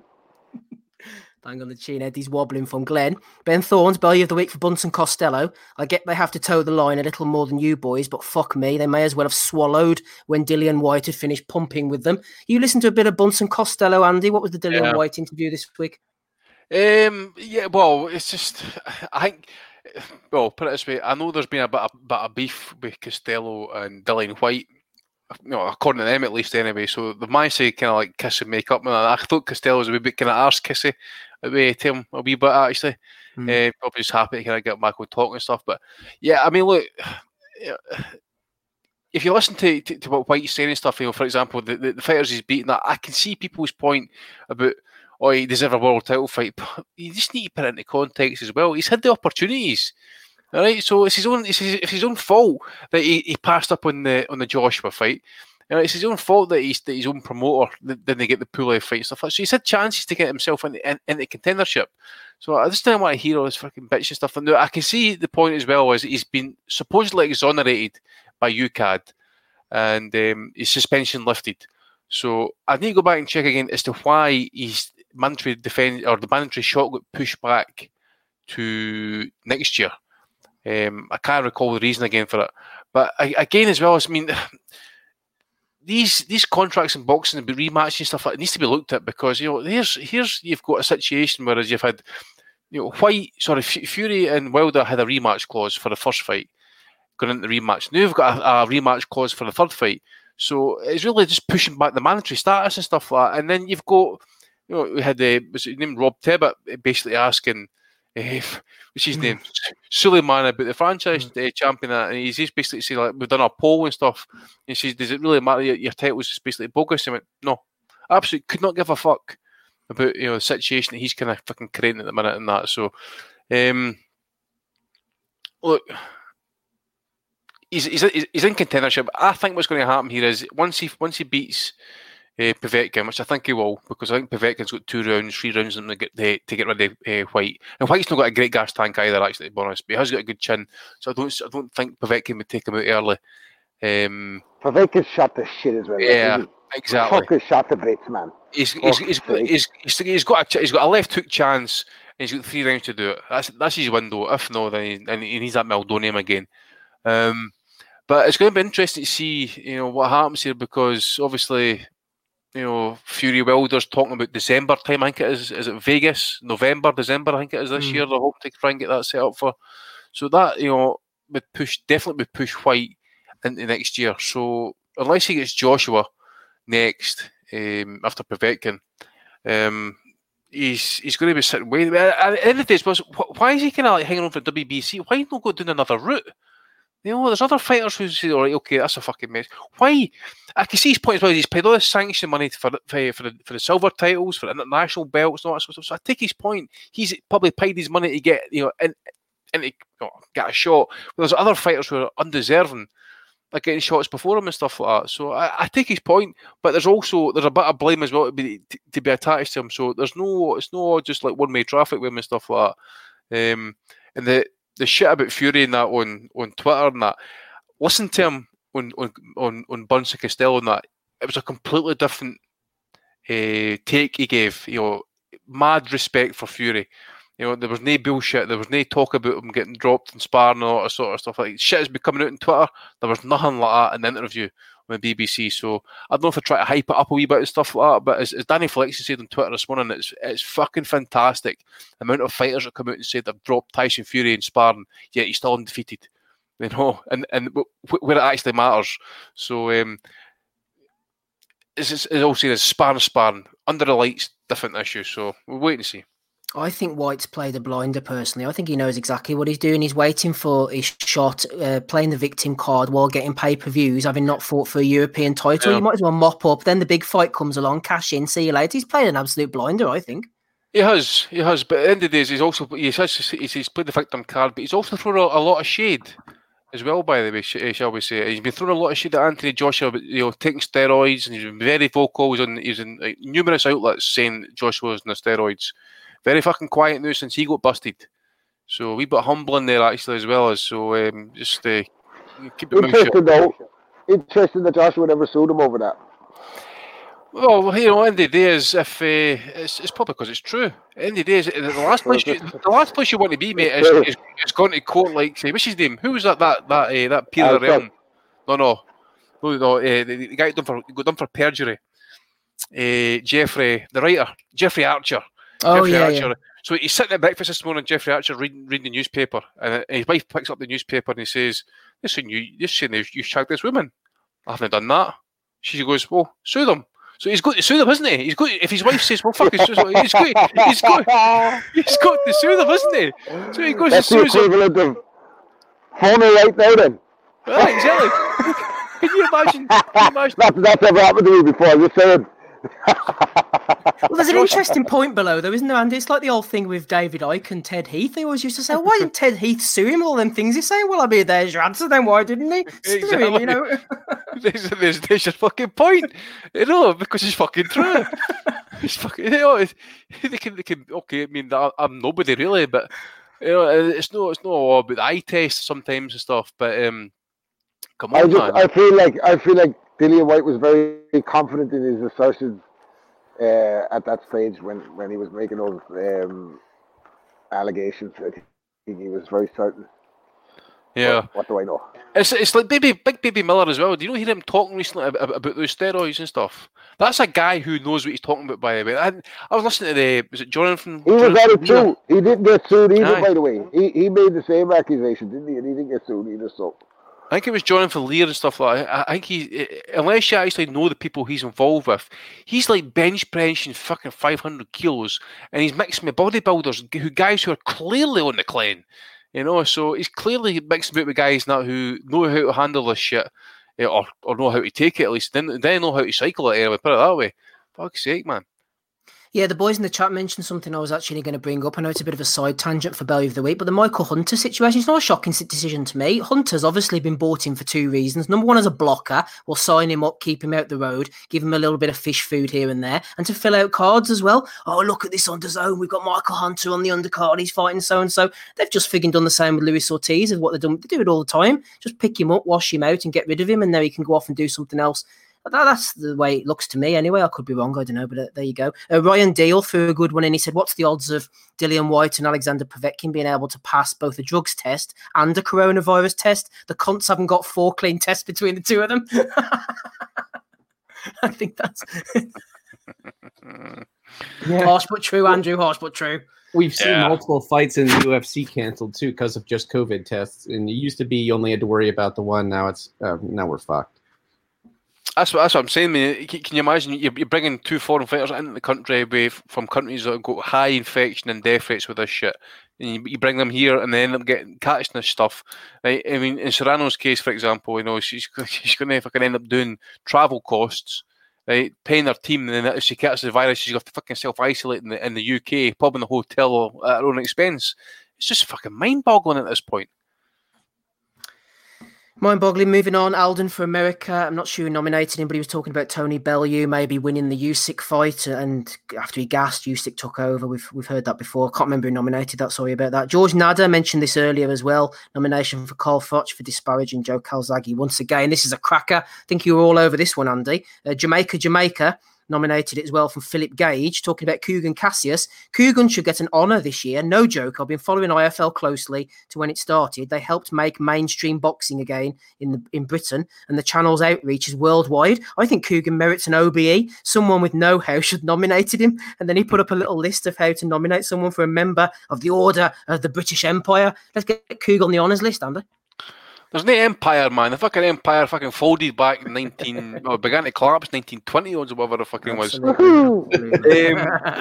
Started with Irish as well. Hey, don't forget about 1776. That's a different fucking podcast, that one. Cougs for OBE, that's the point, lads. Come on, let's get behind it. OBE. Listen, Cougs is doing similar numbers to us these days, man. Right? We're doing similar numbers to what we were doing pre-lockdown, so what the fuck?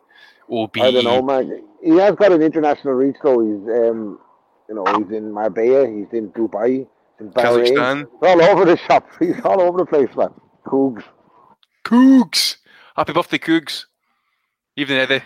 I've got no issue with Coogie, whatever. It's all good. Look, Cougar's done brilliant with his channel. Fair play to him. Correct. I don't think he deserves an OBE for it, but he's good on social media. I give him credit where it's due. He's done pretty well, and he's sometimes I know he has to play ball with Matchroom and stuff to get the access, which let's play ball. Oh, it's more than that now, David. Come on. Oh, he's part of the furniture now, man. But I mean, in the past, at least I've seen him pose a few difficult questions to them. I'm sure he made them well aware of it beforehand, but he's done some journalism in his career. He's in state television now. The cunt's fucking Pravda. Come on, Dave. Well, he came on our show, and maybe but he doesn't want to come back on our show name, you see. He doesn't want to be associated with us scum now. Whoever wins. I think it was such a decisive win for Tommy the first time. I don't think we needed to see the rematch. It was so one-sided. Where's Tommy? Fuck you on. Whoever wins between their scrap, Tommy Coogan, they get the OBE. Yeah, we'll move on. I think Nathan's got my point.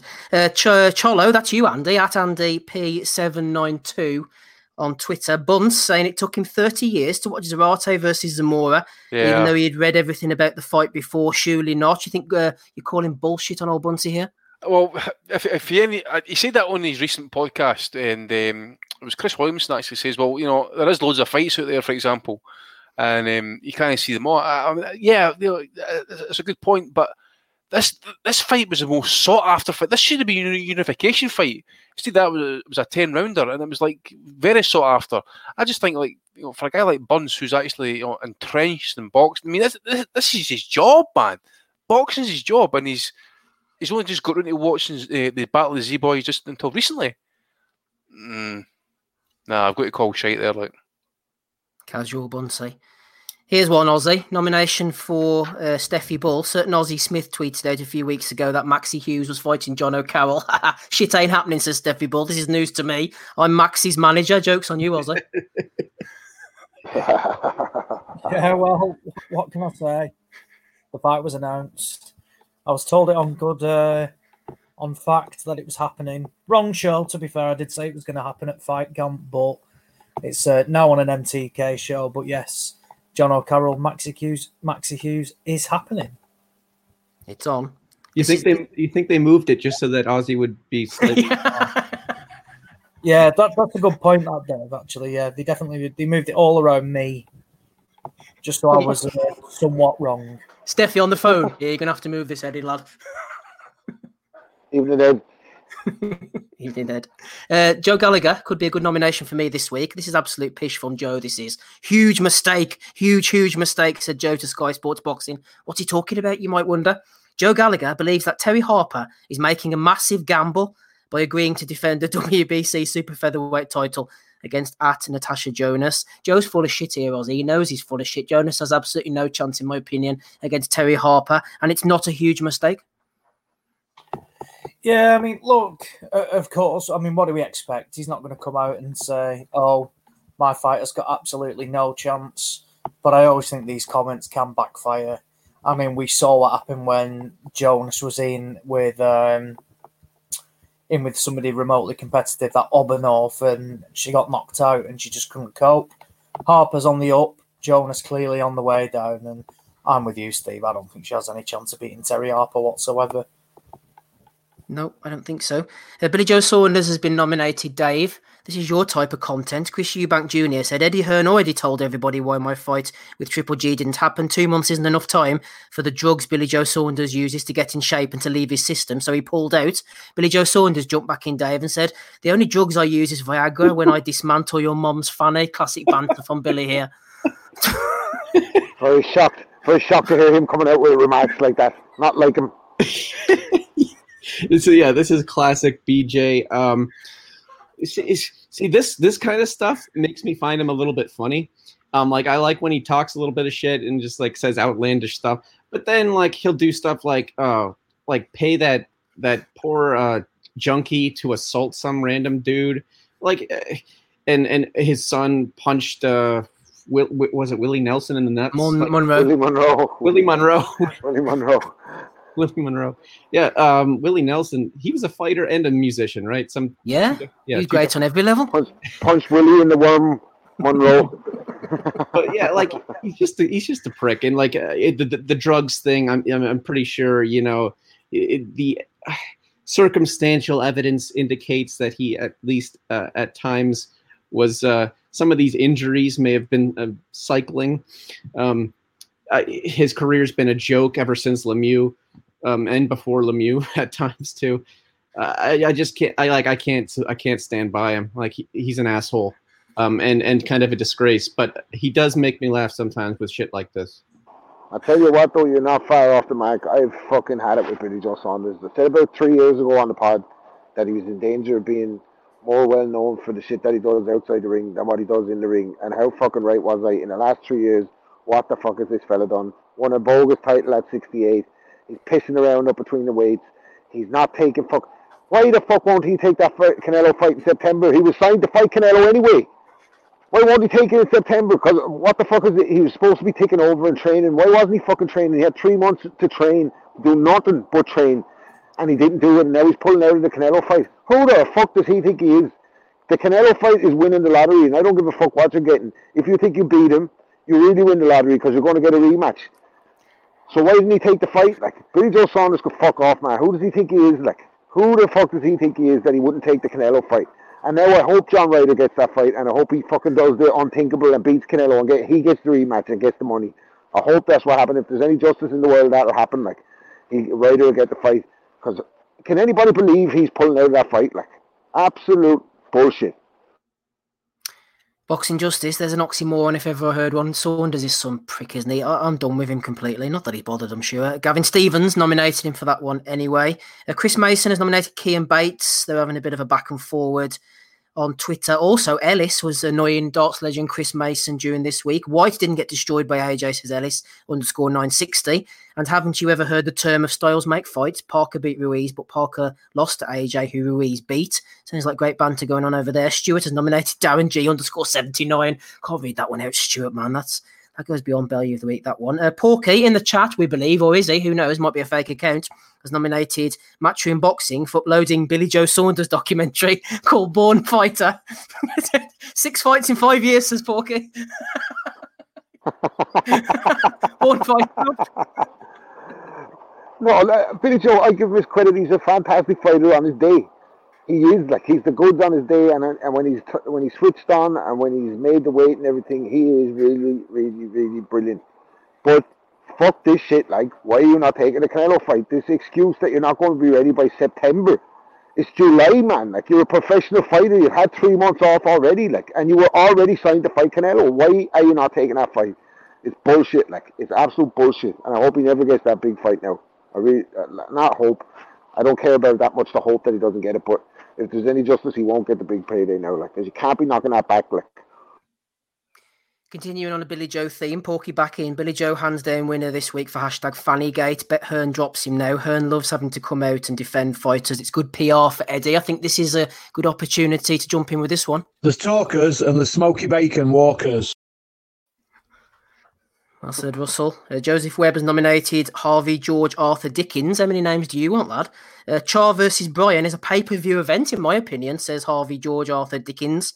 Char is a world champion, so it's a pay-per-view event, apparently. There we go. That's all the ones that I've got, boys. Quite a strong lineup this week. Any nominations from you, Hater Dave Loback?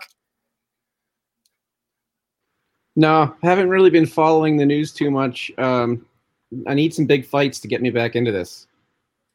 But no one can pass a coronavirus test, so we're not getting any. Coronavirus ruining our fun. Ozzy, any nominations coming your way? No, mate, none from me. Nothing from Ozzy either. Andy, anything from you? Misses.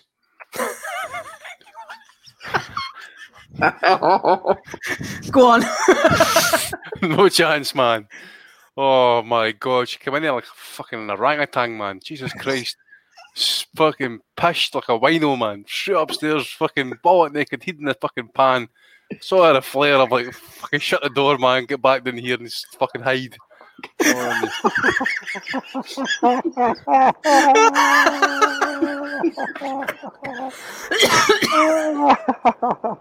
Oh, worst because I'm fucking sober.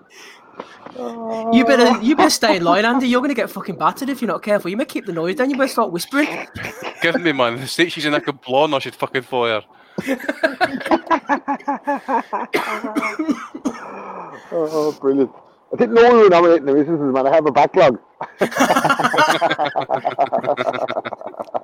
Punches from the Past special going in for Rob next week.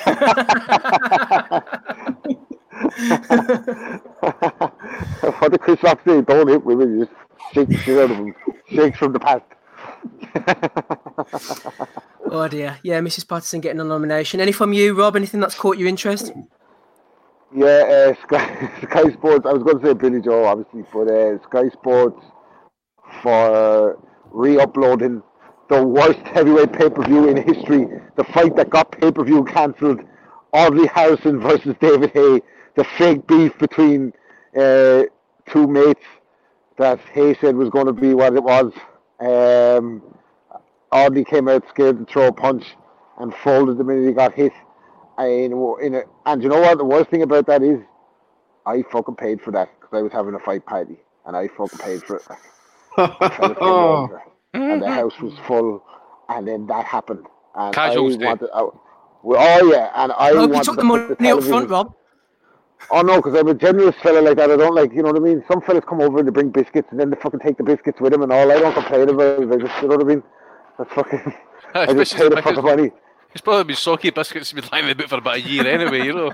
But I tell you, that television that night, how it didn't go horizontally out fucking go-karts into the field, I don't know. I was fucking fuming. So yeah, Sky Sports bringing back good memories by re-uploading that shite this week, like. I don't drink anymore, but back in the day, I'm sure you guys have a friend. You know, when you have a football party or a boxing party and you come round and everyone brings the booze, do you have someone who sits there and drinks his own booze? It's sort of tucked in next to his leg and he doesn't put it in the communal booze on the table. Aye. The one can dance, for example. Yeah. You would turn up with a fucking cargo, right? He turns up with a fucking plastic bag with 4 cans and that and stuff. Like, what the fuck's that? You'll probably... I don't want to be negative, but you'll probably be seeing more of that with the pandemic and all. Yep. You know when you're younger and that, like, before you're fucking completely settled with the fucking kids and everything, and you're still kind of meeting up with the lads and all that. Like, we used to have Champions League nights over in one of the lads' house, but one of the fellas that we hang around with, like, we used to notice the fucker. He'd go for the lightweights, right? So whatever the lightweights are drinking, fellas that buy 8 cans but they drink 4 of them when they're spent. He'd go for the same cans that they're getting. Drink all his cans, like, but just buy a smaller amount of his cans and then go for the lightweight cans, hoping that they won't notice. So we were on to him. So what I used to do was, he'd see me getting the cans and then he'd be buying the same cans as me. And then when he'd be at the counter, I'd go switch him the bottles and fuck his thing up so I'd let him count the bottles.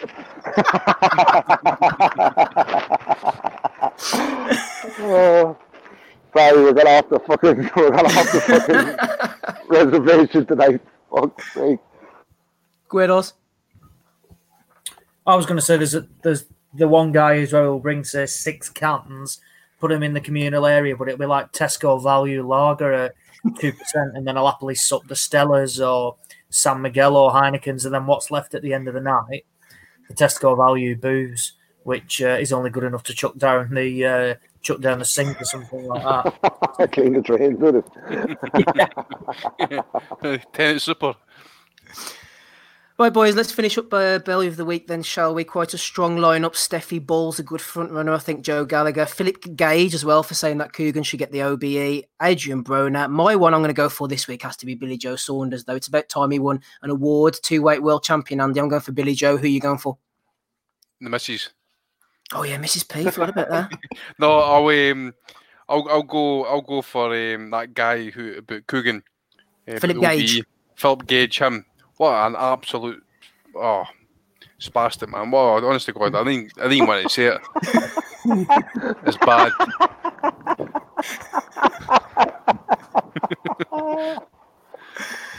One for Billy, one for Philip Gage. Hey to Dave, who are you going for? Actually, I like the first one you mentioned. I like Bellew. You know he's big at the weight. He's a cruiserweight moving up to heavyweight. He's big at the weight. Yeah. Go. Might not be as clear cut as we thought. Let's just add them in so I don't forget anybody. Who are you going for, Ozzy?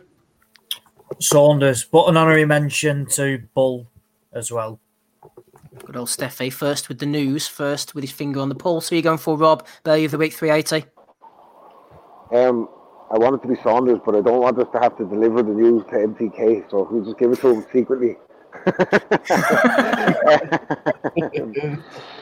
But we won't have to worry about him anyway for much longer because I think he's going to retire, isn't he, Billy Joe? Like, he's not going to fight again. So, but turning down the Canelo fight after all, he's fucking clamouring to get it. Like, and it's in September. Like, fucking hell, no, unacceptable. Unacceptable Billy, you are the Belly of the Week for episode 380. Thank you for taking part, as always. Thanks to the guys for taking part as well. Strong lineup tonight. Everybody's had a great time rapping. Rob Kelly's been enjoying himself there. Over in Wexford, also hey to Dave Lowback. Don't be fucking giving out your address, Steve, for fuck's sake. What do I just say? I always get the Waterford thing mixed up, so I was like, hang on. Yeah, I'm down to Waterford, that's where I am. Rob Kelly coming in from 73A Privet Drive. Make sure it's the A now, not the B. Don't want the old boy there getting shot. Hey to Dave Lowback's with us as well. Aussie Smith, thank you for Andy Patterson coming on. Rachel Ball joined us. Good luck against Shannon Courtney, Miss Ball. Everybody in the chat. Boxing's First joined us late. Jason Chukwu joined us. Nathan, Boxing Bud. Let's have a look. Chukwu, who didn't get the nomination either? Oh, we've got a bit Chukwu, didn't we? Yeah, for going back to the 1800s. Yeah, picking up fucking George Dixon to discuss fucking fighting Salvador Sanchez. What the fuck? George fucking Dixon, man. Abe Attell. Fucking hell. Jimmy Kilbane, man. I mean, fucking, there's like one video on YouTube of them like last like 6 minutes. Chucker's going to have us going through the Magna Carta next week trying to find fucking fight reports. Well, Indiana Jones, Chucker was relaxed, man, with the fucking 1800s. We're trying to pick a hardcore flex. Yeah, we're trying to pick fights we can actually like discuss. It's going to be quite competitive and stuff. Mix them up a wee bit.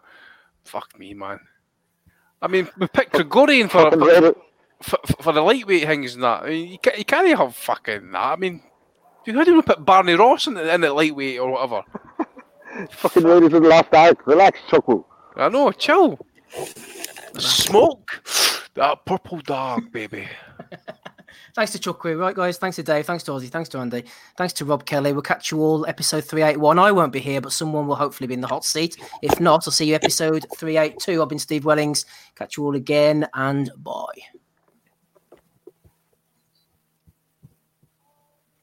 Sports Social Podcast Network.